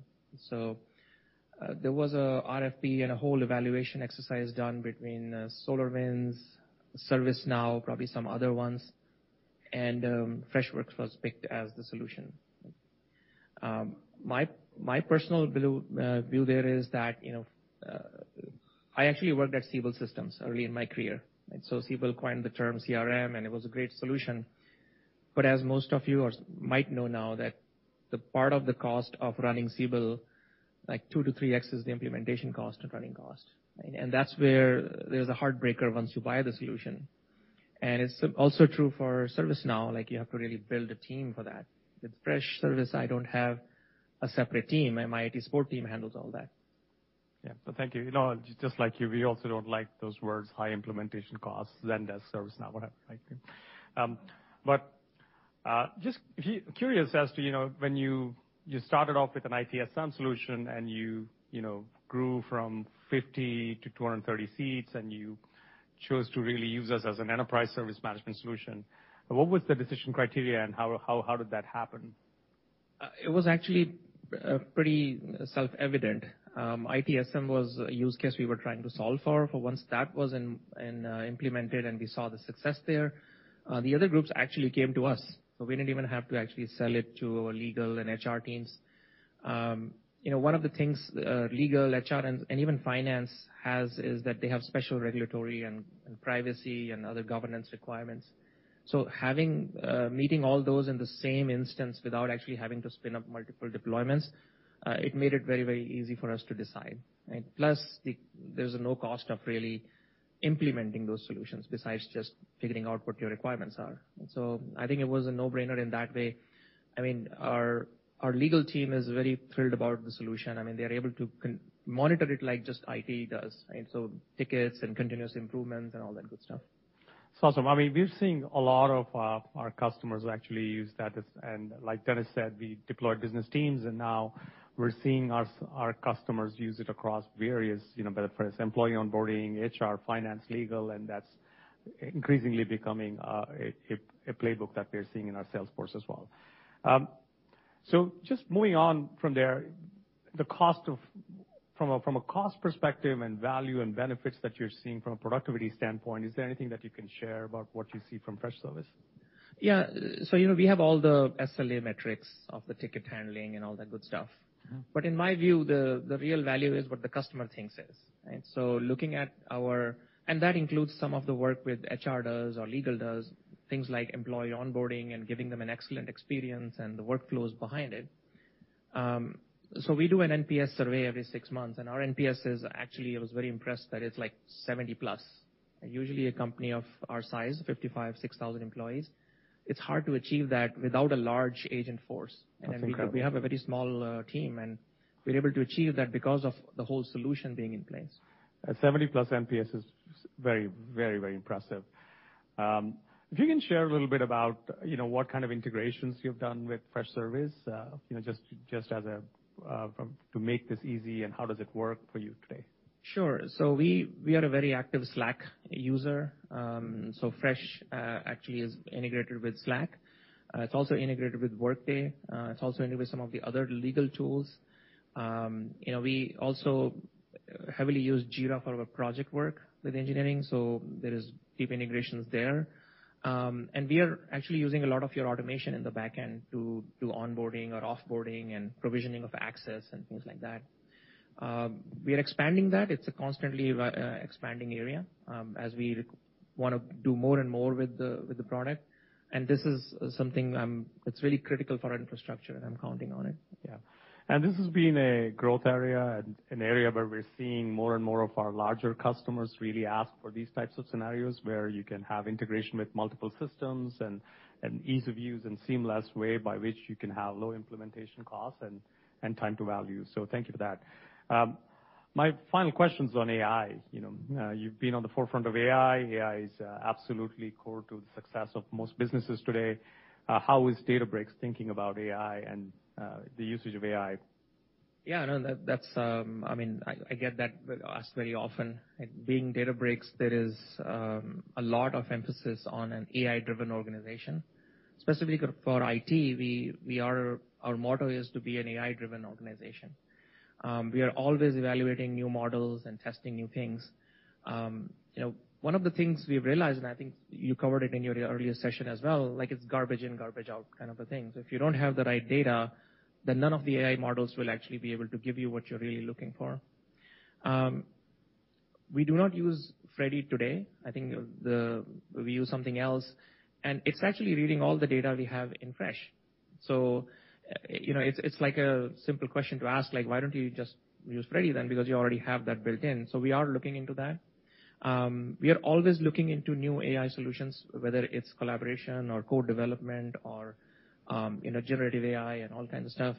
I think in our case, we will have a solution definitely for ITSM and other use cases, but we may also have other AI solutions for other use cases.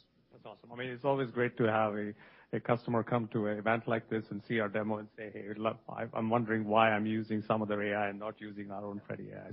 So thank you for that.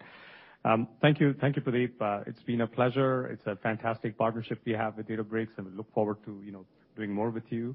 And thank you for coming thank here you. today. Thanks for having me. Yeah. All right. With that, I'd like to call upon Tyler Sloat, our Chief Financial Officer, to take you through the grand finale. Awesome. Thank you, Patty. I got one. Thanks. I'll just move these so I don't trip myself here. First of all, I want to say thank you for everybody who's dialed in, but also everybody who's here in person. I know a lot of you traveled out. It really means a lot to us for the support on our very first Investor Day. I think hopefully it's clear that we're trying to be as transparent as possible. We have always said we're going to approach it that way to try to give you the information that you need as investors to evaluate us, but also that you have clear insight into what our priorities are and what we are working on. Today, right, you had a chance to first hear from G as he outlined kind of our corporate vision, our reason for existence, and our strategy. Then, Dennis did a deep dive into some of our products, and kind of, where we're going with them, and then coupled with some awesome demos by Mukesh and Payal. Those demos are live, folks. I mean, the time where Payal is kind of saying, hey, we'll let Freddy think, it's because it's actually happening. It's not stuff we're talking about futures. We have customers who are using these. In fact, you heard from, Monos and Sony and Databricks that these are customers who are seeing real value out of our products, which is awesome. And then, Dennis also talked about our growth strategy, right? And the levers for growth. And that's what I'm going to try to dig into right now and provide a little bit more insight. I'm going to try to encompass all of that and demonstrate how that's been reflected in our financial results to date, as well as try to give you a little bit more information that we haven't really disclosed in the past on those financial results. And we're going to pivot a little bit and talk about what we expect to do, in the coming years here, right? And it's really what our strategy is. But let me summarize really quickly on just our business model in general, right? If you back up, we've got two main products at scale. We've got one we've said is about $300 million, and the other one's around $260. The latter being Freshservice, growing very, very fast. We also have our sales and marketing product, right? We're very excited about. We know the growth isn't where it needs to be, but we actually think there's a lot of upside there. We are taking those products, selling from the long tail of SMB all the way up to enterprise now, across three main go-to-market motions. An inbound motion, that's a high velocity motion, where potential customers can land and do a trial and convert, mainly servicing our SMB, but also falling over to our field. We have a field motion, which is really in geo representation. That's relatively new for us. When I say new, over the last couple of years, and it's a muscle we've had to build because we've now earned the right to engage with larger customers. We've been talking about how a lot of our growth is coming from those larger customers now, which is larger deals, better kind of characteristics in terms of churn and everything else. But that is what has caused us to say we need to be in the field and build out that in geo representation. The third motion is a partner motion, right? Where we use partners to supplement both our field that exists, but also to lever partners in geographies that we do not have physical presence, so that they can go in and help solve for us. It's a durable growth model, right? And it's one that we have a bunch of levers that we can pull. We are coupling that with, areas where we have operational efficiencies. We are investing in growth, absolutely, but we've been able to also deliver really strong gross margins in the low 80s%, which I think is very, very healthy for a company at our scale. And also be able to flex this muscle a little bit on kind of our efficiencies around sales and marketing, and G&A and R&D altogether. What we've seen over the last 2 years since we've gone public, in fact, I think next week is the anniversary of our IPO 2 years ago, right? This financial model has been maturing. We've crossed over a $500 million run rate easily crossed over, and have clear insight into how we get to $1 billion. We're very, very focused on efficiencies, but specifically Rule of 40. We are already kind of a Rule of 30 company, call it. We've got a 19% growth this year and, essentially 10% free cash flow margin, have a path to Rule of 40, right? And then third is really thinking about, okay, how do we get to GAAP profitability? And that is going to be a focus on stock-based compensation and what I view is actually more important, which is dilution. One last comment that our key operating metrics, they haven't changed. When we went public, our net dollar retention, we said, is one of our key operating metrics, and the other being customers paying us greater than $5K in ARR, and we'll touch on that as well. Let me start with the top line, though, revenue, and we'll just talk about revenue. We'll go down. We put up consistent revenue growth, and I just mentioned we've already surpassed that $500 million run rate, clearly on our way to $1 billion, and I'll talk about how we're going to get there. But what has helped us drive revenue? It's really been on the back of our two main products, right? Customer service is our oldest product and still our biggest, right? And you can see that that plays all the way into that long tail of SMB all the way up. But you also saw the chart that Dennis put up that our largest customers, the top 20, are all customer service product customers, right? A lot of them have both, but every single one has customers. That's because those support groups actually have a tendency to grow. So we can typically land smaller and then have very high expansion rates within our customer service group. But as you've seen, we've also been able to engage with larger customers, and the CAGR has consistently grown there. Second is Freshservice. Freshservice plays kind of at that high end of SMB, which makes sense because smaller companies do not need an ITSM solution, right? They're doing it on email, and you heard some stories in the case studies of how we took over manual processes when we were first purchased, right? But we're tending to land larger, and we've now earned the right through innovation and the capabilities of our product to go engage with larger customers, and that's leading to larger deals. And you can see there how the CAGR has actually increased even more. Those two combined have driven a CAGR of 16% over the last 2.5 years, or 3 years, roughly, on overall product growth. That is really how we've been, able to deliver on our revenue growth so far. We think about what larger customers are doing for us. On the left is the customers greater than $5K, right? And the reason we want you to focus on that, if you can see, it's 88% of our ARR now. We think the SMB is very, very important. In fact, we think we have a strategic advantage that we can go attack the global SMB, that long tail, efficiently the way we do it. But the real driver of growth for us is really, or the real representation of our ARR is that customers paying us greater than $5K because there's so much noise in that long tail. And that 88%, it really is the majority of our revenue. The thing we have been talking about, though, is our greater than 50K customers on quarterly calls. And then for today, we are actually disclosing our greater than 100K customers. And what you can see is just kind of more evidence of what we've been talking about, that we have earned the right to engage with larger companies, right? And we've been able to actually go in and beat incumbents in some cases and go head to head and beat our competitors to be able to prove that our software can meet the needs of those larger organizations. So how are we doing that? So the one thing to note here is that the customers greater than 5K, we are consistently landing larger than 5K with deals. And when you think about that, it's actually encompassing a lot of the SMB customers. If you really peel back that onion, it means that very small companies are making a really big bet on Freshworks, because that's a pretty significant spend for a very small company, right? We oftentimes might be one of their more, their higher cost products. We've then proven success with all these companies, and as you can see, the greater than 50K and the greater than 100K, the majority of our customers in those quadrants are ones that we expanded into.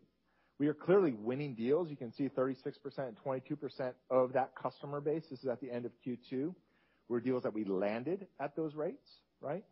But the majority we are expanding into. And I think that is a really good strategy for us, right? Have a high velocity sale that's actually a pretty short sales cycle still compared to like a big enterprise software company, but then able to go in, prove value, actually get a customer up and running really quickly, prove value, and then allow them to grow on us. And we're going to continue that strategy, while also we think that this land greater is going to increase as well because we've now earned that right, and we've started to build out that field muscle.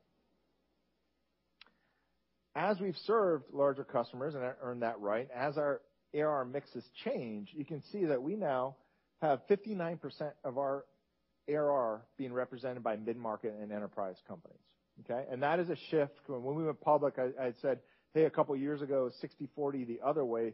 we've completely shifted now, right? 60/40 now mid-market to SMB from an ARR representation. That's not a customer number, obviously. It's an ARR representation. That actually does have some benefits for us, right? One of the benefits is that customers in those quadrants tend to be able to commit to contracts that are annual. They pay annually in advance, right? They provide a stickier relationship. Also has some billing characteristics that we've been able to take advantage of, and we've been pretty open about that every single quarter as that shift changes. In general, it is just another representation that we've earned the right to deal with to engage with larger customers, and we've had success now winning those deals. This is also represented in our cohorts. And so I like this slide because I do think it is relatively unique that since 2012, every single annual cohort has a net dollar retention greater than 100, right? That means that, over time, even long ago when, the products were not at the maturity that they are today, right? We've been able to consistently provide innovation, prove value, and then grow with our customer base. So clearly customers have churned, right? We know that, but the growth in the ones who have stayed have actually outweighed that churn in every single cohort. So let's talk about net dollar retention. That is one of our key metrics. When we went public, we said, hey, think about us as like a kind of 110 plus net dollar retention business, right? And at the time when we went public, we had some tailwinds from FX and things like that in net dollar retention. Since we've gone public, our net dollar retention has gone down, and we've actually been very, very open about that. And we actually said, hey, for Q3, we expected to go to 105, 106. We expected then to stabilize at that point in time. So what's happening with net dollar retention? So it has two sides to the same coin, right? One is churn, where we've said we've actually done really, really well on churn. We have proven value for customers. We've innovated. We've been able to actually give them what they need. As a result, our overall churn as a company has come down from the low 20% to the mid to high teens, right? So we've actually had some benefit in net dollar retention from the reduction of churn. But at the same time, at the end of our Q1 2022 call, we said, hey, we're starting to see something happen in the market, right? And this is right after the war started. Everybody's worried about Europe. And we said, actually, in SMB and everything else, we're starting to see maybe expansion rates are not going to be where everybody thought. This has actually been a theme that has played out for the last year and a half. And we've been very open. One of the biggest drivers for growth for us is expansion. And the biggest driver of expansion historically has been agent addition. And if you think about that, it's companies, as they hire, specifically in Freshservice, right? They build out these big support groups. They're hiring, they're adding seats consistently. And that has slowed. We've been very open about that. And at the same time, we've actually had companies that have contracted. So that is almost 10 points of growth that we've seen gone away. We don't think this is going to happen forever, but we actually do not count on it coming back, meaning that in our models and our projections, we do not expect our customers to immediately start hiring again. That, if it happens, that's fantastic. Instead, we're saying, okay, it's our job to figure out a way to grow with our customer base outside of agent addition. And Dennis already went through a lot of how we're going to be able to do that, right? And a lot of the kind of prescriptive motions that we put in place. But let me walk through them first. Cross-sell is the biggest one. 25% of our customer base uses more than one of our products. But in fact, that includes a lot of add-on products, and we've said it's been driven historically by omni-channel. One of the things we're very, very focused on, because I think we have the right to, is actually to sell into, say, our Freshdesk customers, Freshservice, and vice versa, as well as sales and marketers. So you've already heard from, G and Dennis in particular about how we're putting motions in place to make this happen, right? Addition upgrades is another one, where that 250,000 of our agents are on lower tiers of addition, right? Where we know that they are not getting access to kind of the premium feature functionality. And that is something that our farmers, in one case, or our customer success groups can actually go target and go talk to these customers to demonstrate that we can provide them a lot more value by moving them up those addition upgrades. So we think there's an opportunity to do that as well. Pricing. We talked about coming into this year that we actually flex a little bit of muscle on our Freshservice pricing. That is historically not something we have ever done in terms of increasing price.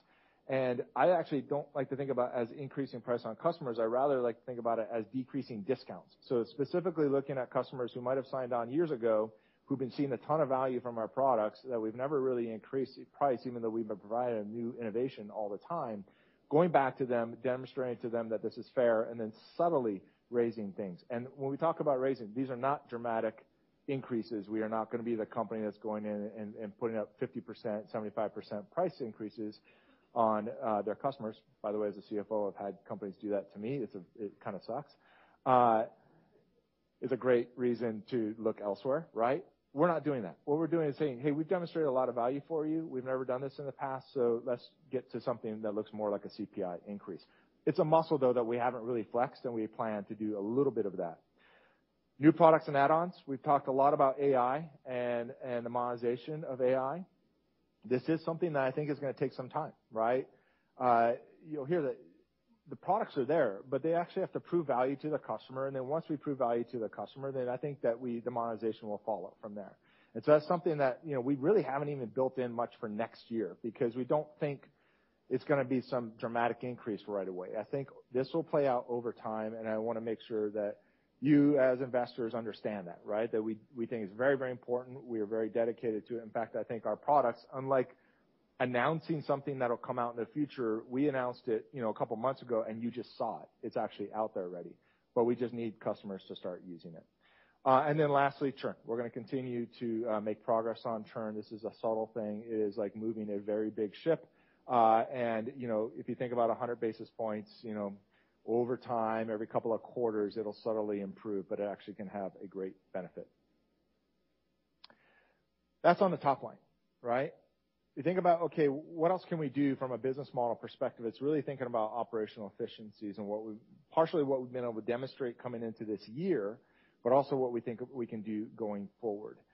If you think about it and step back to even when we went public, efficiency is kind of in the DNA of Freshworks, right? We actually produced cash the year before we went public. Like, we were free cash flow positive.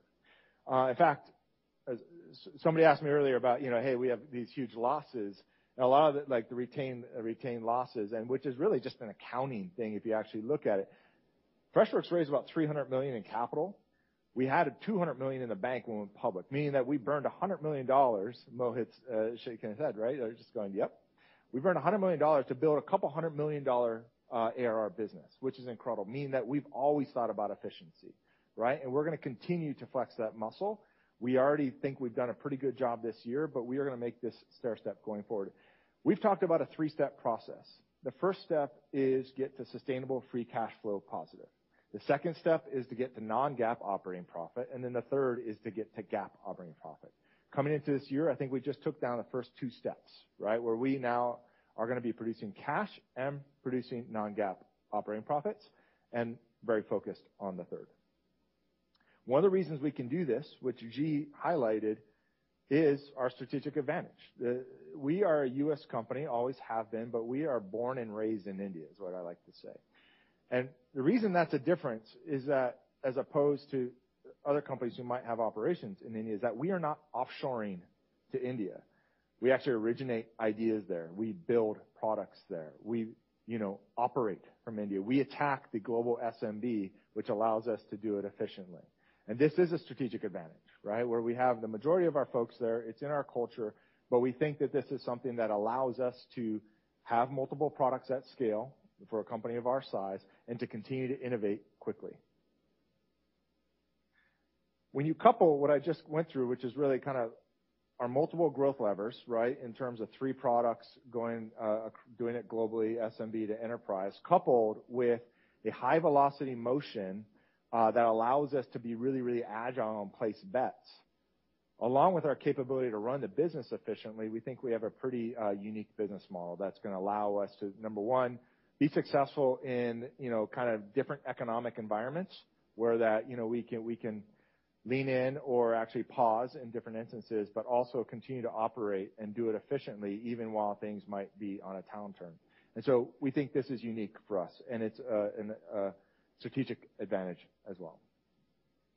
So, I'll just pause. In regards to our financial outlook, we are reaffirming the estimates that we put out at the end of our Q2 call, right? Nothing has changed for Q3 and for the remainder of the year. So I just want to put that out there. Let me now pivot to what we expect to do going forward. First of all, Rule of 40 is really important to us. We are kind of focused on this. A lot of people in the company, we talk about it at all hands, and it is something that we think is gonna demonstrable of our capability to both grow and produce cash, which we think is important. We are now at Rule of 30. We say by 2025, we will be a Rule of 40 company. Half of that will come from free cash flow, and half of that will come from revenue growth, which I'll talk about in a second. From a free cash flow perspective, between 2023, which we're like at 10% now, and to that, get to that 20%, we do think it's gonna be kind of linear, right? It's not gonna be a big stair step next year and then, kind of remain flat. Let's think about it. It'll be a gradual journey for us to get there. And I do think after that, we are gonna have leverage on both cash and on growth, beyond 2025. Second, when I talk about revenue, we're very confident we can get to $1 billion in 2026. So Rule of 40 in 2025, $1 billion in 2026. Thing is, what are we gonna look like when we get there? You can see that our estimates right now on this, right? This is what I would consider a baseline plan. We have to execute to go get there, but it is our baseline plan. Why is that our baseline plan? Number one, a lot of the growth is gonna come on the back of our Freshservice product. You can see, right, that Freshservice, we expect to be 60% of our ARR base by the time we get there. That product is doing incredibly well, growing incredibly well, and proving out that it can compete with the leaders in ITSM and win. We expect there to be moderate growth in our customer service business. Part of that is because we don't necessarily expect companies to come back and start hiring like crazy, right? And we don't think it's prudent to build that in. If that happens, that'll be fantastic, but we don't expect that to happen. Third is that on our Freshsales Marketer product, right? We've already talked about it. It's not the growth rate we expect. There's a lot of initiatives internally. In fact, Dennis mentioned we're gonna be releasing stuff in the fall, but we're not gonna build that into our growth rate, right? We think it's gonna be at still 5% of representation. What is gonna happen, we think, though, is that ARPAs are gonna continue to increase. We have built in a 13% CAGR. That's down from the 16% for the last 3 years that you just saw, right? But we do think that our CAGR is still gonna increase, and we are gonna actually get, larger and larger lands, and the overall customer base is gonna be paying us more on average because we're moving to larger customers, right? We've earned that right, and we're gonna continue to lean in and go attack that mid-market and low enterprise space with the products that we have. This is in 2026. On top of what we've built this plan on, we do think there's multiple levers for growth. Thing is, we have to go actually execute against these levers before we build them into any model and actually build in that upside. Dennis already went through most of these levers, but let me just walk through them again. First is what we call PLG 2.0. We actually get a ton of potential customers to land, right, and to come into the top end of funnel, but the conversion rates are not as good as we'd like them to be, right? And part of that is around the experience of that funnel.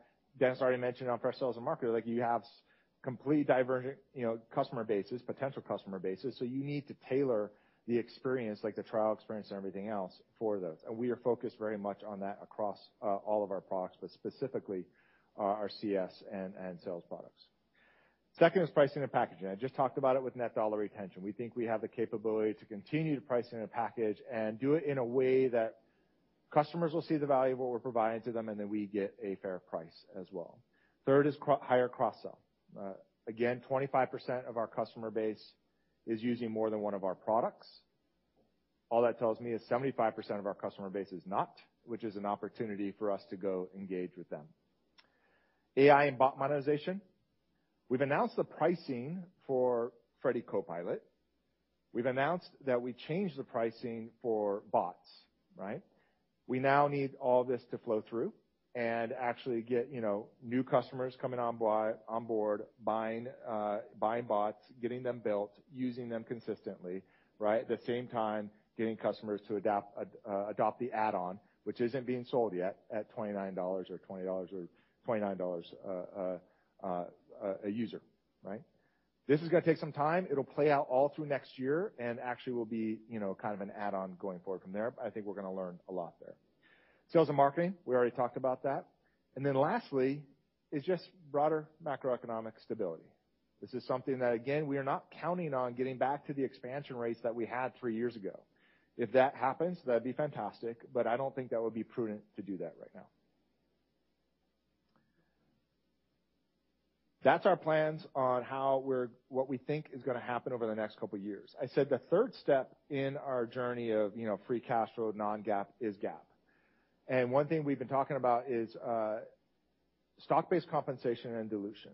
By 2026, we're very confident we'll be able to bring down our stock-based compensation as a percentage of revenue below 20% and keep dilution below 3%, which would put us right kind of in best practice for our size of our company.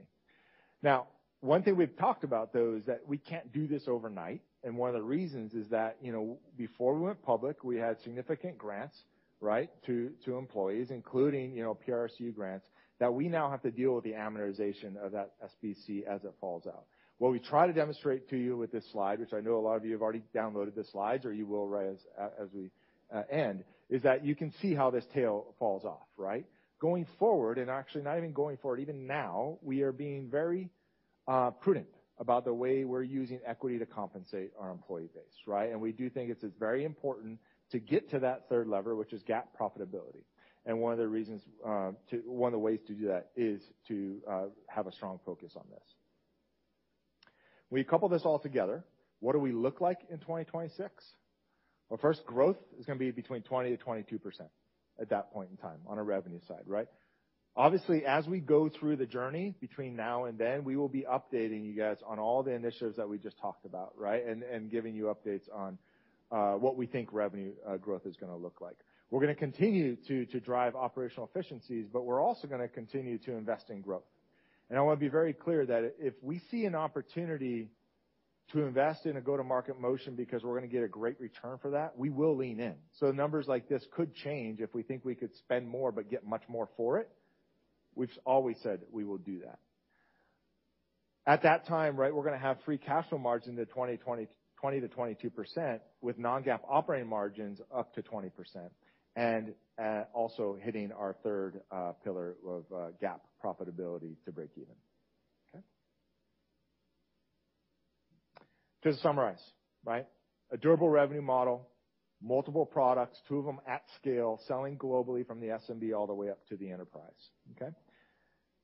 Investments on top of what we think, will drive 20% growth. We have a bunch of levers that we're trying to execute on, right? And we will be putting in programs internally to make that execution possible, and we'll update you guys as we go through this journey.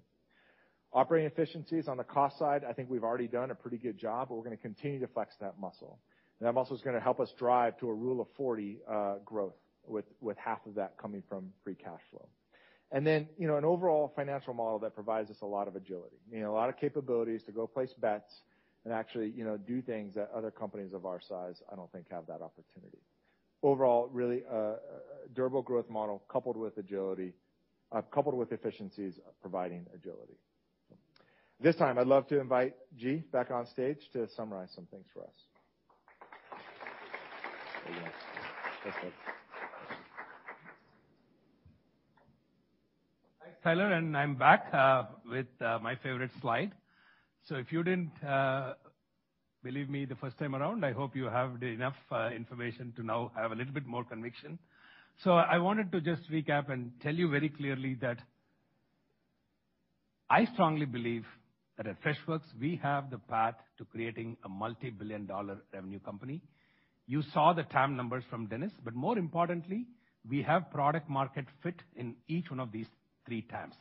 So in customer service, you saw the numbers. We have more than 10,000 customers paying us over $5,000 in revenue. In IT, we have more than 8,000 customers who are paying that amount. And even in sales and marketing, we have over 1,000 customers who are spending that kind of amount. And we have both success in SMB as well as mid-market and larger enterprise customers. So these 3 massive TAMs will help us keep Freshworks going for a long, long time and create that multi-billion-dollar company. Second, we have business momentum in moving up market. You saw Dennis give example after example of how many larger enterprise companies that we have, whether it's $5 billion company or a $16 billion company. So these businesses are coming to us, and we are winning. Third, you saw several examples where customers started with 1 product but expanded into multiple products, both in SMB and in mid-market, and that is a trend That is going to continue. We have the org structures for that. We have our teams in place working with customers and helping them expand and adopt more. Also, I believe you saw all these cool demos. Now, if you put yourself in the shoes of a customer, so you have to take off your investor hat and put on your customer hat and think like a customer service agent or a customer service leader or an IT leader, then I think you would really say, "Hey, how can I get my hands on this AI right now?" Like Pradeep actually mentioned on stage, right? So I think that is going to be something that will be a tailwind for us. I'm super excited about all the work. And by the way, as Prakash mentioned, it's not like a point-of-time event. This is going to be a rolling thunder. Like, we'll be continuously doing AI updates, like quarter over quarter, and keep innovating on this. And I won't belabor the point, but you've heard it multiple times. All of this is possible thanks to the awesome world-class talent that we have in India. So I would like to remind you that I want to build the best SaaS product company to have ever come from India. So that is the mission on which we are on with Freshworks. And now I know what some of you may be thinking. Okay, gee, like if all of this is true, why is Tyler guiding to a 20% growth, right? That's the question on your mind. To answer that and other questions that you have, I would like to invite Dennis, Tyler, Paddy, and Prakash back on stage for Q&A.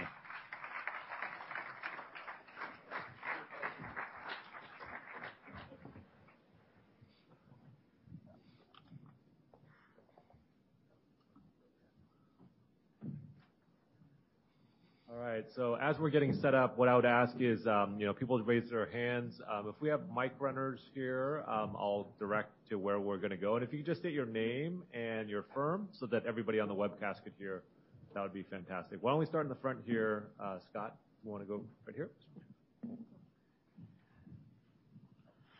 All right, I think this is on. Thanks. So many questions, so little time. Appreciate all the detail here. Scott Berg with Needham & Company. I guess I wanted to dig into Tyler's comments around the 26 plan. It probably goes to what Dennis is doing on the go-to-market side is, why is ITSM going to continue to grow so fast and be that much of a larger part of your overall revenues in 26? You operate in 3 really large markets today. I guess intuitively, I would have thought the smaller product, which is sales and marketing, because it's only 5% of revenues, would grow faster. But you're kind of pointing out your best opportunities, ITSM. What makes that market so special today? Yeah, Dennis, do you want to take that one? So, first of all, as Tyler shared, what we're planning for going forward in that plan is based on what we're seeing today. And I think we outlined a number of levers to drive further growth in that CS business that could change that outcome quite meaningfully. We're seeing a lot of traction in IT. We're seeing mid-market, the mid-market in particular, our sweet spot being a company of about 5,000 employees, where their choices are legacy on-prem that have kind of created a cloud solution on top of that, but that very much are not innovating, or a very much ServiceNow, which is very much oriented for a large organization, a complex deployment path. So that sweet spot is huge. So we don't see that slowing down at all. And a lot of the effort we've made around go-to-market, we're still just getting going and getting the kind of the sellers in place who can go after that market, getting the marketing aligned with sales. So we see IT continuing to be a very fast growth story for us. We're not building in upside from that CS business or that sales and marketer business into that plan, but we have every intent of driving those numbers way higher than what you see in the plan. Why don't we go right next to Brent here? Thank you. Brent Bracelin, Piper Sandler. I'm going to double-click on the opposite side of that question, which, if I think about the growth, you are obviously very excited by Freshservice, clearly get that opportunity. That's a 40% grower plus right now, already a at-scale business. But as I think about the opportunity and the PLG 2.0, it feels like that's could have a disproportionate impact on some of those other products. And I just wanted to better understand what are the upside levers to CS and sales and marketer that could go right that's not baked into that billion-dollar opportunity. Dennis, yep. So, first of all, if I completely agree that the PLG 2.0 and getting that inbound business really humming is a huge opportunity for us. We've spent a lot of time focused on making sure that our investments in field and in driving that kind of large account business is working. We spent a lot of this year on that. We've recently turned to revamping that inbound process because it's where we came from. It's our superpower, but there's a lot more that we can do there. We don't have a challenge at the top of the funnel. We have thousands of customers coming to us and trying our product. Where we need to do work is getting more of those customers to ultimately wind up, or prospects to ultimately wind up as customers. And there's a lot we can do to create more nuanced flows in that purchase funnel than we've done before. We've kind of treated all customers or all prospects coming in a one-size-fits-all way. If you look at the state of the art today, that's not how you kind of can drive this business. You have to be much more nuanced, use information to create customized flows within the trial phase, have much more nuanced interactions between your salespeople, your humans who are getting involved with customers. And my experience at Dropbox, and this was a while ago, that's what we were awesome at. And I think we can bring a lot of that here. So I think it's going to be a huge, and it absolutely disproportionately benefits the CS product and sales and marketing because they are the products that are focused on that smaller business today. Helpful color. And then just one quick follow-up for Tyler, if I could. On that path, as we think about to 18 to 20% operating margins, I think the guide is 5% at the high end this year. 14 percentage point lift in margins is pretty meaningful over a 2-year period. So as you think about that path from 5 to, call it 19 at the midpoint, do we get 700 every year? Is it pretty linear? Just walk us through that path on op margins. You talked about it being linear for free cash flow, but what about op margins? Yeah, it's going to be relatively linear. I think that if you look at it, you're going to get economies of scale from G&A, so there's a couple hundred basis points there. R&D, we actually think it's really important to continue to invest in R&D, but we do get efficiencies there. You can see the numbers. A lot of the leverage is going to come from sales and marketing, and that is not because we're like reducing spend, but we are in this situation that, and we've talked about this, that we've already built out a lot of infrastructure, and so it's now about tweaking it, which is a lot of what Patty did coming into the year, even with Dennis, as we focus. Like we had already built it out. We're having a spend run rate. It's now about driving efficiencies with everything we've built out and tweaking a lot of that motion. So when you think about where we're going to get that leverage, a lot of it revenue growth, but not necessarily growing our expense lines as much as revenue, but also from the sales and marketing. And it is going to be more linear as opposed to stair steps. Great. I think, why don't we go here to Love, if we can get him a microphone, try to mix it up. And I'll try to direct traffic up here because we have a lot of folks. Oh, okay. DJ, go ahead. Yes. Hey, thanks, guys. DJ Hines from Canaccord. Great session. It was great to see the product in action and hear from customers. Dennis, one for you. So on the ITSM side, it sounds like the breadth of your IT functionality is kind of bundled into a single SKU. Is that a strategic selling advantage for you? And as you think about monetization opportunities, is there an unbundling opportunity there that could drive monetization? So one of the things that our customers appreciate is the fact that our pricing structure relative to our competition is relatively straightforward. We don't have a lot of adders for things like accessing the mobile app that we put into the pricing plans. We don't require customers. We're pretty flexible in terms. Customers can sign up for a monthly deal if they want, or they can do a multi-year deal. Depends on what their needs are. So we think that's a real advantage for us is preserving that simplicity. That's also a benefit of having the SMB roots, right? And a small business, they have to make a decision quickly. It can't be complicated. So we'll be very selective where we do add-ons, like adding on for Freddy Copilot. But we see our model generally, when we think about pricing, when we think about packaging, that simplicity is super important for us. And that's why, as an example, ITOM it's part of the price or part of the cost of what you buy when you buy our IT solution. It's not separate. ITAM, same thing. And that philosophy, I think you'll see continued. Yeah, makes sense. Thank you. Why don't we go right behind to Love, and then yep. Awesome. Thank you again for hosting us. Love Soda, Jefferies. I wanted to ask maybe one on Freddy. I know you laid out the pricing, but just any additional insight on insights and how you're thinking about the monetization there. And then Tyler, how are you thinking about baking this into your growth algorithm going forward? Is it something that would be additional upside, or is it already baked into the 20%? Thank you. So I'll answer the first part of it. So let me first say, see, all of us know this. We are still in the very early days of Gen AI. Things are changing very, very fast, right? Like every week, new stuff is coming out. So while we are excited about our strategy in general, and you saw the 3 pillars of self-service, monetized and on a usage-based pricing model, which is a win-win for customers and Freshworks because they are saving money by not hiring more and more agents. Copilot, which is a relatively small incremental fee to pay to make agents more productive. $29 a month per agent is not a huge. It's not $300,000 unlike some of our competition. So $29 per agent per month is more than I think customers will happily pay that if they are going to get several hours of productivity benefit. And insights, clearly we haven't priced it yet. We'll have the opportunity to actually charge more for insights because it is helping leaders take better decisions. So, but while we are excited, while this is still in the hands of customers, they are playing with it, giving us feedback, we are improving rapidly. I would still call out it's very, very early days for anybody in Gen AI, and I think our strategy is clear, our monetization plan is clear. How does this all play out over time?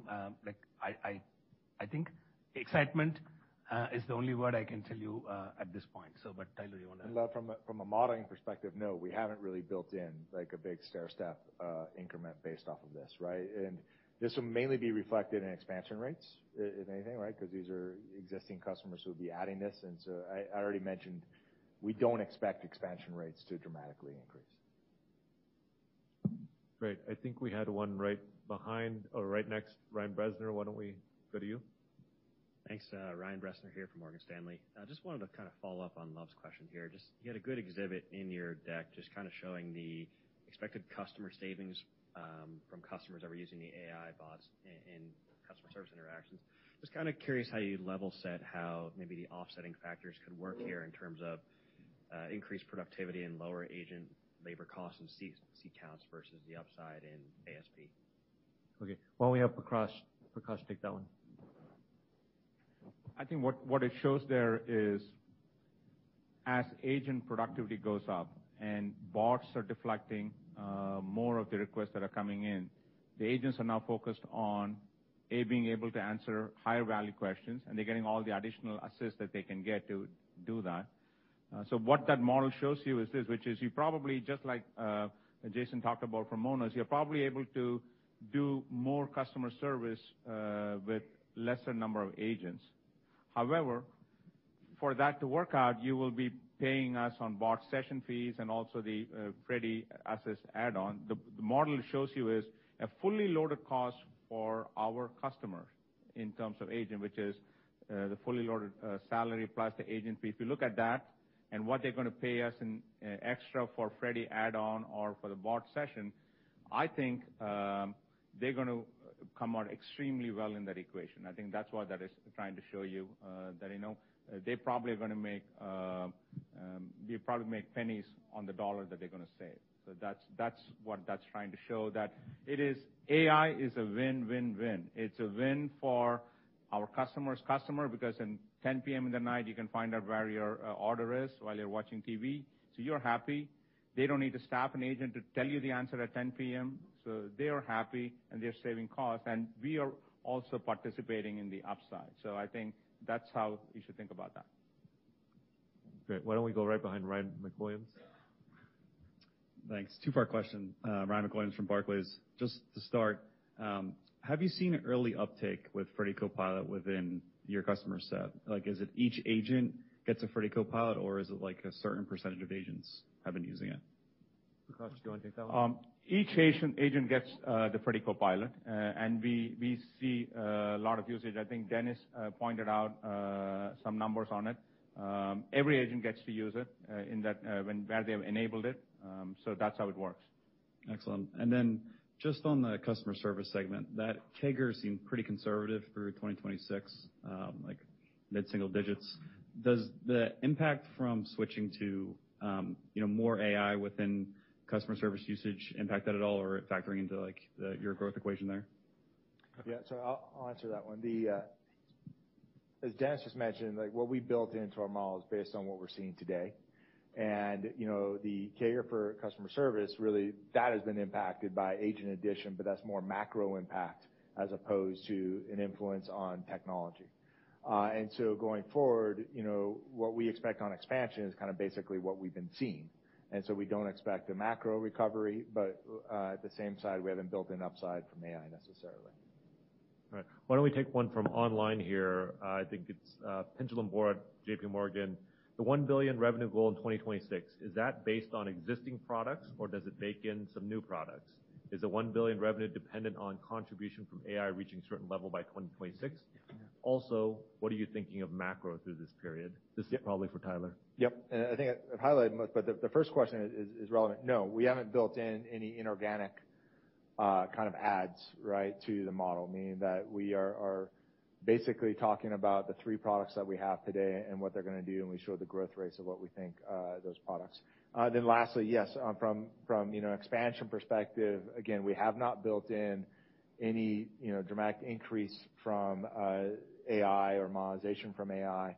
We're kind of basing it based on what we see today, and we don't actually expect the macro to stabilize, or we expect it to kind of stabilize, but it be at kind of the rates that it's at right now, as opposed to recover. Great. Right behind Brian Schwartz. Thank you, June, and thank all of you here today. Very informative. Brian Schwartz from Oppenheimer. One question for Dennis and then one for the team, or maybe it's for Tyler. For Dennis, can you share with us how far along you are in the curve in terms of the Salesforce optimization, the initiatives that you've started here? And then maybe the question for Tyler or for the team, what would you have to see in terms of the business to be able to move towards maybe more of a re-accelerating hiring approach away from a disciplined approach that you're giving us today? Thank you. So I think maybe I'll start and ask Patty to chip in too. I think we're still pretty early in seeing the impact, but we are seeing the impact. You saw all the stats about large deals. You saw a number of the examples of large deals that we won over the course of this year. That really has been the result of Patty and his team really focusing on the art of closing those larger, more complex deals, bringing in the right kind of leaders on his team that have had that experience and that can sell into those kind of complex situations, and then bringing reps along on that journey. But it's, how it works in a sales force. It takes time for the army to completely turn in that direction, and we've been, at this point, about 9 months in. So I think there's still a lot of upside as that kind of flows through. We have to get better at multi-product sale. We have a specialist team that's focused on customer service and sales and marketer. We need for that team to kind of ramp up and help drive that growth rate up. I consider this, the product-led growth initiative, a huge opportunity for us. I think you'll hear about that as much as we've talked about large customers going forward, because that inbound business for us is super profitable, it's super efficient, and it can scale really well. And even without, it's not like we have to fill the top of the funnel with a lot more, let's say, marketing dollars. It's that we need to do a better job of bringing prospects along in that journey, and that's a big opportunity. We've talked a little bit about partners. I think we've got a couple partners here. Partners is another area where we have a new global leader for our partner team. He's been hustling to get partners to kind of bring us into bigger deals, and we're bringing partners into bigger deals. So I think there's a lot of levers that we've talked about today that are super early in terms of executing against. The thing that attracted me to Freshworks was we have the products. I mean, our products have scaled to large organizations well before I got here, and we need to build all the other aspects of a great company around those products to scale, and that's kind of where we are. So I would say pretty early in the journey. Anything? The second part of your question, Brian, was what do we need to see so that we would kind of lean in and kind of grow across the board? I think the misnomer is that we're actually still hiring pretty rapidly. In fact, we have hundreds of open headcount right now. So if anybody knows great candidates, please have them apply. And so it's not like we've had to do anything in kind of flexing this muscle around operational efficiency that's been kind of not natural in terms of, significant reductions in force or anything like that. That hasn't happened. We were actually hiring so rapidly that we just started slowing it down. Part of the goal is to still hire incredible talent and bring people in at, the right people at the right places, and we do have a lot of open headcount right now. Now, that said, on the go-to-market side, we are very open that if we feel that if we see a great return on those dollars, we will lean in and we will spend more to get ahead of that curve if we think that we could grow faster by deploying more dollars, and we will do that. Great. Why don't we go to Rob? Great. Thanks, June. Thanks, everyone. Rob Oliver from Baird.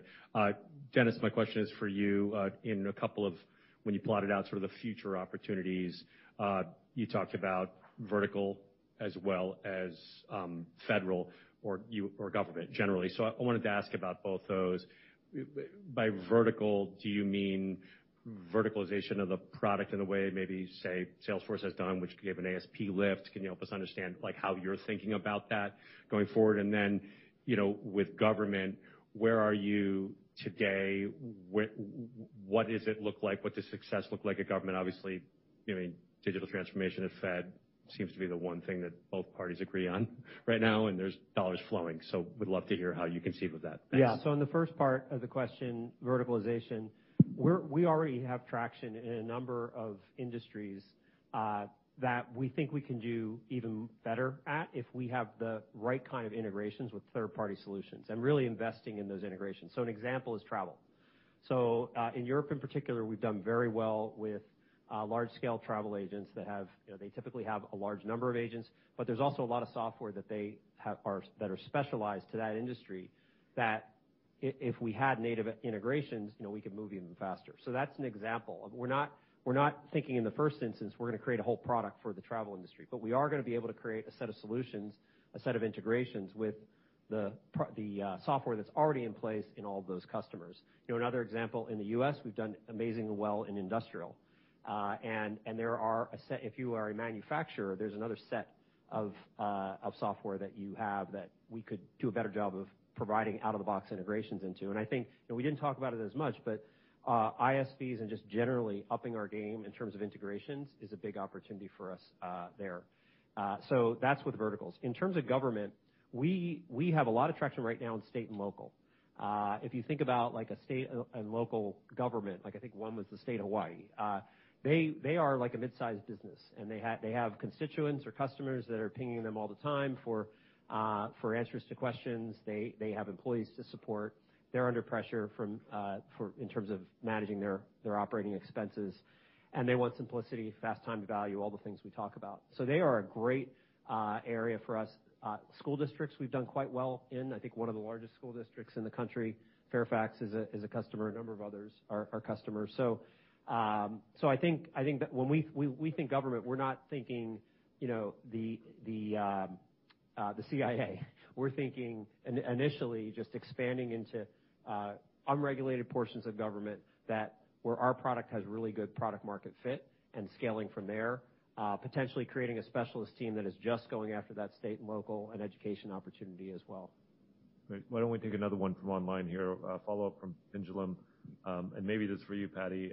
Also, have you noticed any trend where it's easier to expand into one if you're already in another in terms of a product? As if you're an ITSM, is it easier to get into Freshdesk or the other way around? If you could go through any stories on that. In general, it's hard to expand in today's macroeconomic conditions, right? Because it's, how it is. People aren't adding employees. But from a cross-sell perspective, we see that, going from IT to CX is certainly an area where we feel like the CIO is a more powerful, more influential buyer, and their ability to reach out to the customer service space and give us access to that is something that we find is an easier path. And I think that's one motion that we feel is going to show. The big change we made was really around bringing our account management and customer success teams together. And that essentially brought a focus on the customer at the center, and that's basically giving us a lot of return in terms of us being able to go to a customer with a holistic view and really look at that customer from how do I be serving them across the enterprise, and that's really helping us as well. Okay. I'm going to take another one here from the webcast. Brett Knobloch at Cantor. And this one may be for you, Dennis.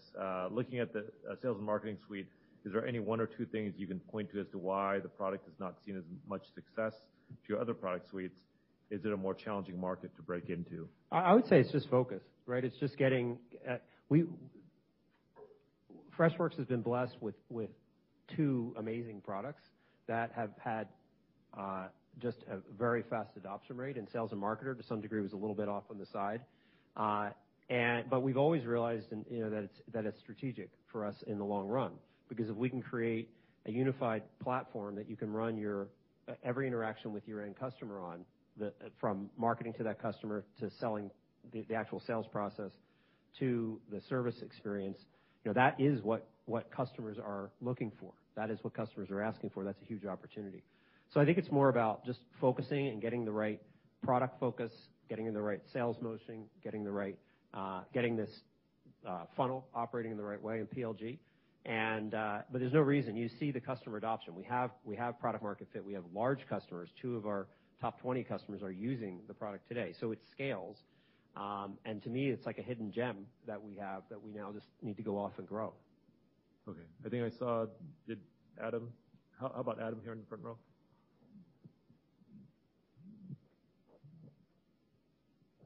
Hey, thank you all for hosting. Adam Bergere from Bank of America. So NRR has compressed from, fewer seat additions, obviously. But let's say we fast forwarded a year or 2 from now and the macro kind of recovers. Is there an expectation that seat additions could come back, or by then, maybe it will never reach the point it once was because, AI offers so much of that functionality and, more and more people are incrementally going to kind of opt for that route instead? Yeah, I think it'll play out, right, in terms of if there's an offset to seat addition by, driven by technology and efficiencies that technology brings. In the numbers on expansion, if that happens, the way we want to price and package is that we're agnostic, right? Whether you're adding a seat or you're adding a kind of an add-on, and we're monetizing through bots. And so again, we haven't built in the expectation that agent addition expansion is going to go back to what it was 3 years ago, and for a while it was very, very consistent for us. At the same time, we haven't built in the expectation that AI monetization is going to add a big stair step to expansion either. And so I think we're going to learn a lot in terms of adoption, but also learn a lot in pricing and packaging, and we will iterate as we go through it. Cool. Thank you. Okay. I think I missed Nick here in the back. Why don't we get Nick back there?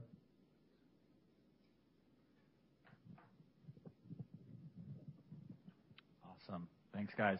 Nick Altman from Scotiabank here.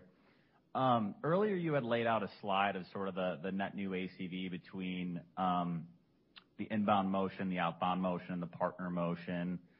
It sounds like there's a lot of focus on the PLG 2.0, but I think earlier you guys had alluded to the outbound motion was actually growing very quickly as well as the partner motion. So with the $1 billion revenue target in mind, how should that mix sort of change to get to that target? And then just as a follow-up, what are sort of the initiatives and the things you need to do to sort of to get there? Yeah, in terms of inbound and outbound, so to be clear, inbound actually, feeds the SMB, but it also does fall over into kind of the field, and which is really that mid-market enterprise motion. We expect that mid-market enterprise to continue to grow and actually be the driver of growth over the next couple of years. And that is probably going to be driven more by outbound than it is on anything else. And so that mix will change, right? But again, that inbound is very important to us, and that is part of that PLG 2.0. Yeah, so I just add a couple things. To the second part of your question, what are the kind of initiatives that we need to drive? There's a number. So I talked a little bit about PLG. That's a combination of marketing and product, and creating a growth team that has that mindset of constantly experimenting and seeing what the experiments tell you and innovating and changing that flow, that prospect flow. We haven't talked as much about partner, but partner is a big opportunity for us. And if we think about many of our customers who've come to us, they have a trusted solution provider that is already very familiar with their IT space, knows what their needs are, may have provisioned them on a solution that is no longer appropriate for them, may have made a decision to buy a competitor years ago when we didn't have a product or a set of products that we have today. So that partner is increasingly influential in the sale. They can help us, they can open doors, and they can help us close business. And then once the sale is complete, that partner can help really get the customer to value as fast as possible. So there's a lot of effort internally around partners, in addition to what you've heard about field, and in addition to the PLG 2.0, which is another lever that I think we'll talk more and more about as we continue to scale. But I think there's a lot of opportunity in not just the outbound business, which we have talked a lot about in the last year, but on that inbound business and on that partner business as well. Great. Why don't I take one from the webcast here? Taylor McGinnis from UBS. She asks, and this is probably for you, Tyler, using the ARR mixes provided in the deck, the 2026 revenue outlook seems to imply high single digits CAGR from low to mid-teens growth today, and then to low 30s CAGR for IT in the low 40s today. Can you provide more color on what your assumptions are for both and the level of conservatism in the model? Yeah, I'll answer the last. We've highlighted, that we think what are upsides to the model, but to be clear, we have to execute and to just get to what we've put out there, right? And we have to continue to execute. You're right. We do think that, the growth rates will moderate somewhat as products get bigger. I think it's just natural that growth moderates somewhat. The way we look at it is, you've got a combination of new business expansion and churn, and we've taken what we see today without, any kind of abnormal expectations going forward and modeled that out. And that is how we arrived at those numbers. So it's not like it's rocket science. It's not like we've done anything that is kind of pixie dust. Can I just comment on that? So, we've never put a number like that out, right? So we want to put a number out that we have a good degree of confidence in getting to. That doesn't mean that that's success. That means that's where we're going to go for sure. And you heard about all of the upside levers that we have that are not baked into that billion-dollar target. But we thought it was important in the first time that we've done this to give you some sense of our confidence in getting there and our confidence in the upside from that billion-dollar figure in a couple of years.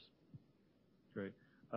We have one additional one here, and maybe this one's for you, Prakash, from Pat Walravens at JMP Securities. Can you tell us a little bit more about the native integration with Workday? What does it take to create those types of integrations? Do you have it with Oracle or NetSuite or SAP? What are the benefits of native integrations? I think the reason for doing the native integration is so that we do it and give it to the customer, so the customer doesn't have to, 10 customers don't have to go do that. The benefit is what Payal just showed, for example. If you look at it, Workday or some other system like Oracle and others, they end up being the system of truth for employee onboarding and offboarding and all of the payroll information and everything else. So if you want to drive all the onboarding process through Freshservice, which it does, all of it, you need to be able to have those native integration. You need to be able to have it for some of the other daily requests that you need for that. So I think Dennis briefly talked about it. Workday is just one example of that. We are focused on making sure that we have first-class integrations for the entire ecosystem that we need to play in. That includes verticals, like when you talked about travel, we're going to do with, the travel folks like Amadeus and Sabre and so on and so forth. And when we talked about e-commerce, we talked about Shopify, WooCommerce, and other stuff. So we want to do all of those things and make it be available as first class from us, backed by us, so that the customers feel confident that they can just turn it on and they start getting value. It's all about realizing value as fast as you can. So this is one piece of that. Okay, great. I think we had a follow-up here in the front row with Scott. Then we'll go to you, DJ. Thanks, Scott Berg at Needham. First comments and then a question. On the comment side, Tyler, it looks like you're the only one on stage that did not get the blue coat memo. Just to point that out.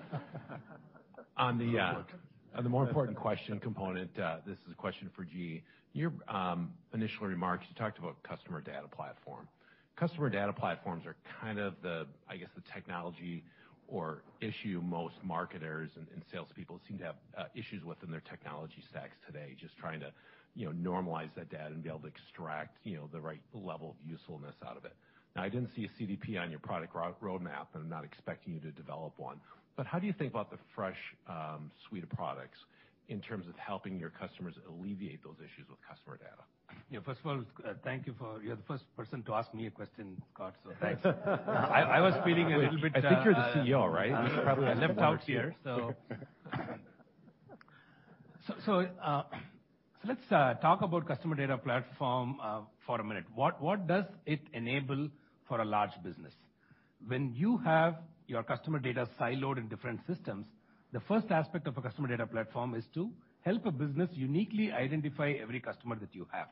Now, you need to know that, okay, this is the same Tyler that responded to a marketing campaign and then came to my website and then made a purchase and then talked to a salesperson, then made a purchase, and then talked to support. So how do you tie all these together with a unique identifier? So that's the first job of a customer data platform. The second job of customer data platform is allowing segmentation based on criteria. So if I want to see people like Tyler who came to our website in the last 30 days from North America, maybe with the title of CFO, and who have bought a gray coat, right? So if I want to sell them a tie, so I need to be able to segment. So while we don't offer a customer data platform for sale, what we have internally in our unified customer model is actually a customer data platform, which helps our customers who are using multiple of our products to be able to uniquely identify each customer so that the data can be stitched by us automatically. And you saw the segmentation in Payal's demo. When you were trying to create a campaign, it was like asking you which customer segments do you want, and Payal switched out conversationally saying, hey, bring me recent customers who have bought this. So there was a segment created. So the customer data platform functionality of identifying segmenting customers predominantly for marketing use cases in B2C companies. That's the primary use case for customer data platforms. So that is being offered to customers because SMB customers don't want to buy a customer data platform and hire Accenture to stitch everything together for 18 months or 24 months. So we are offering that benefit out of the box. So that is that's how the value comes to a Freshworks customer using more than one product. I think we had DJ. Why don't we go here, and then we'll come to you, Brent.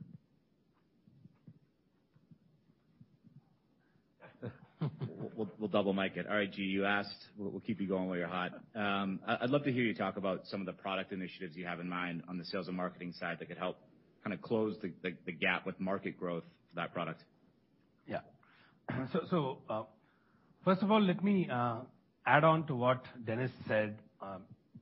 When you are a public company and we were in the performance zone, we are focused on IT, we are focused on CS, because these are the two largest businesses. So sales and marketer was more of a smaller business, innovating and in incubation mode, as I call it. So one of the most important things is we never really opened it up to our field sales teams, right? So like that product is still predominantly fed through inbound motion only, while we actually have built a lot of powerful capability. Freshworks, for example, runs on Freshsales and Freshmarketer. So our CRM today internally for like all the thousands of sellers that we run on Freshsales. So we have built a product that is actually suitable for mid-market, can be sold to mid-market customers, but we never took it out through our field sales team. So we wanted to, and again, that's how we've always done things. Like we want to kind of win through the inbound motion, make sure that the product is perfected well, the roadmaps are not hijacked by the larger customers, so we have all the capability that we need. And you have to understand, CRM is a really large market where there's a lot of catch-up functionality to do. So, and some of the initiatives that we are doing are making the product more suitable for any inbound customer who's coming in. And you have to see there are more nuances to this. somebody who's coming to implement a CRM, right? They could be like a power user. They could be like a small business owner who's never touched a CRM in their life. So how do you really make, it's unlike an IT buyer, so you have to really make the product simple enough for the online buyer to be able to do it themselves without a lot of consultants in the SMB space. So I think, but also we have to really bring modern CRM. So all the AI, so some of the new things that we are working on is how do you make it suitable for a high velocity sales team in inbound motion? How do you enable like a seller to be able to get all the answers that they need while they're talking to a customer using Freddy Copilot? How do we actually, also one of the other things that we want to do is like, we offer unified value, right? You saw in ITSM. So we have a CPQ module, we have a forecasting module. So how do we actually make sure that customers can unlock more when they want it? You will see investments across all of these areas. All right. Why don't we take the final question here with Brent, and make this the last one.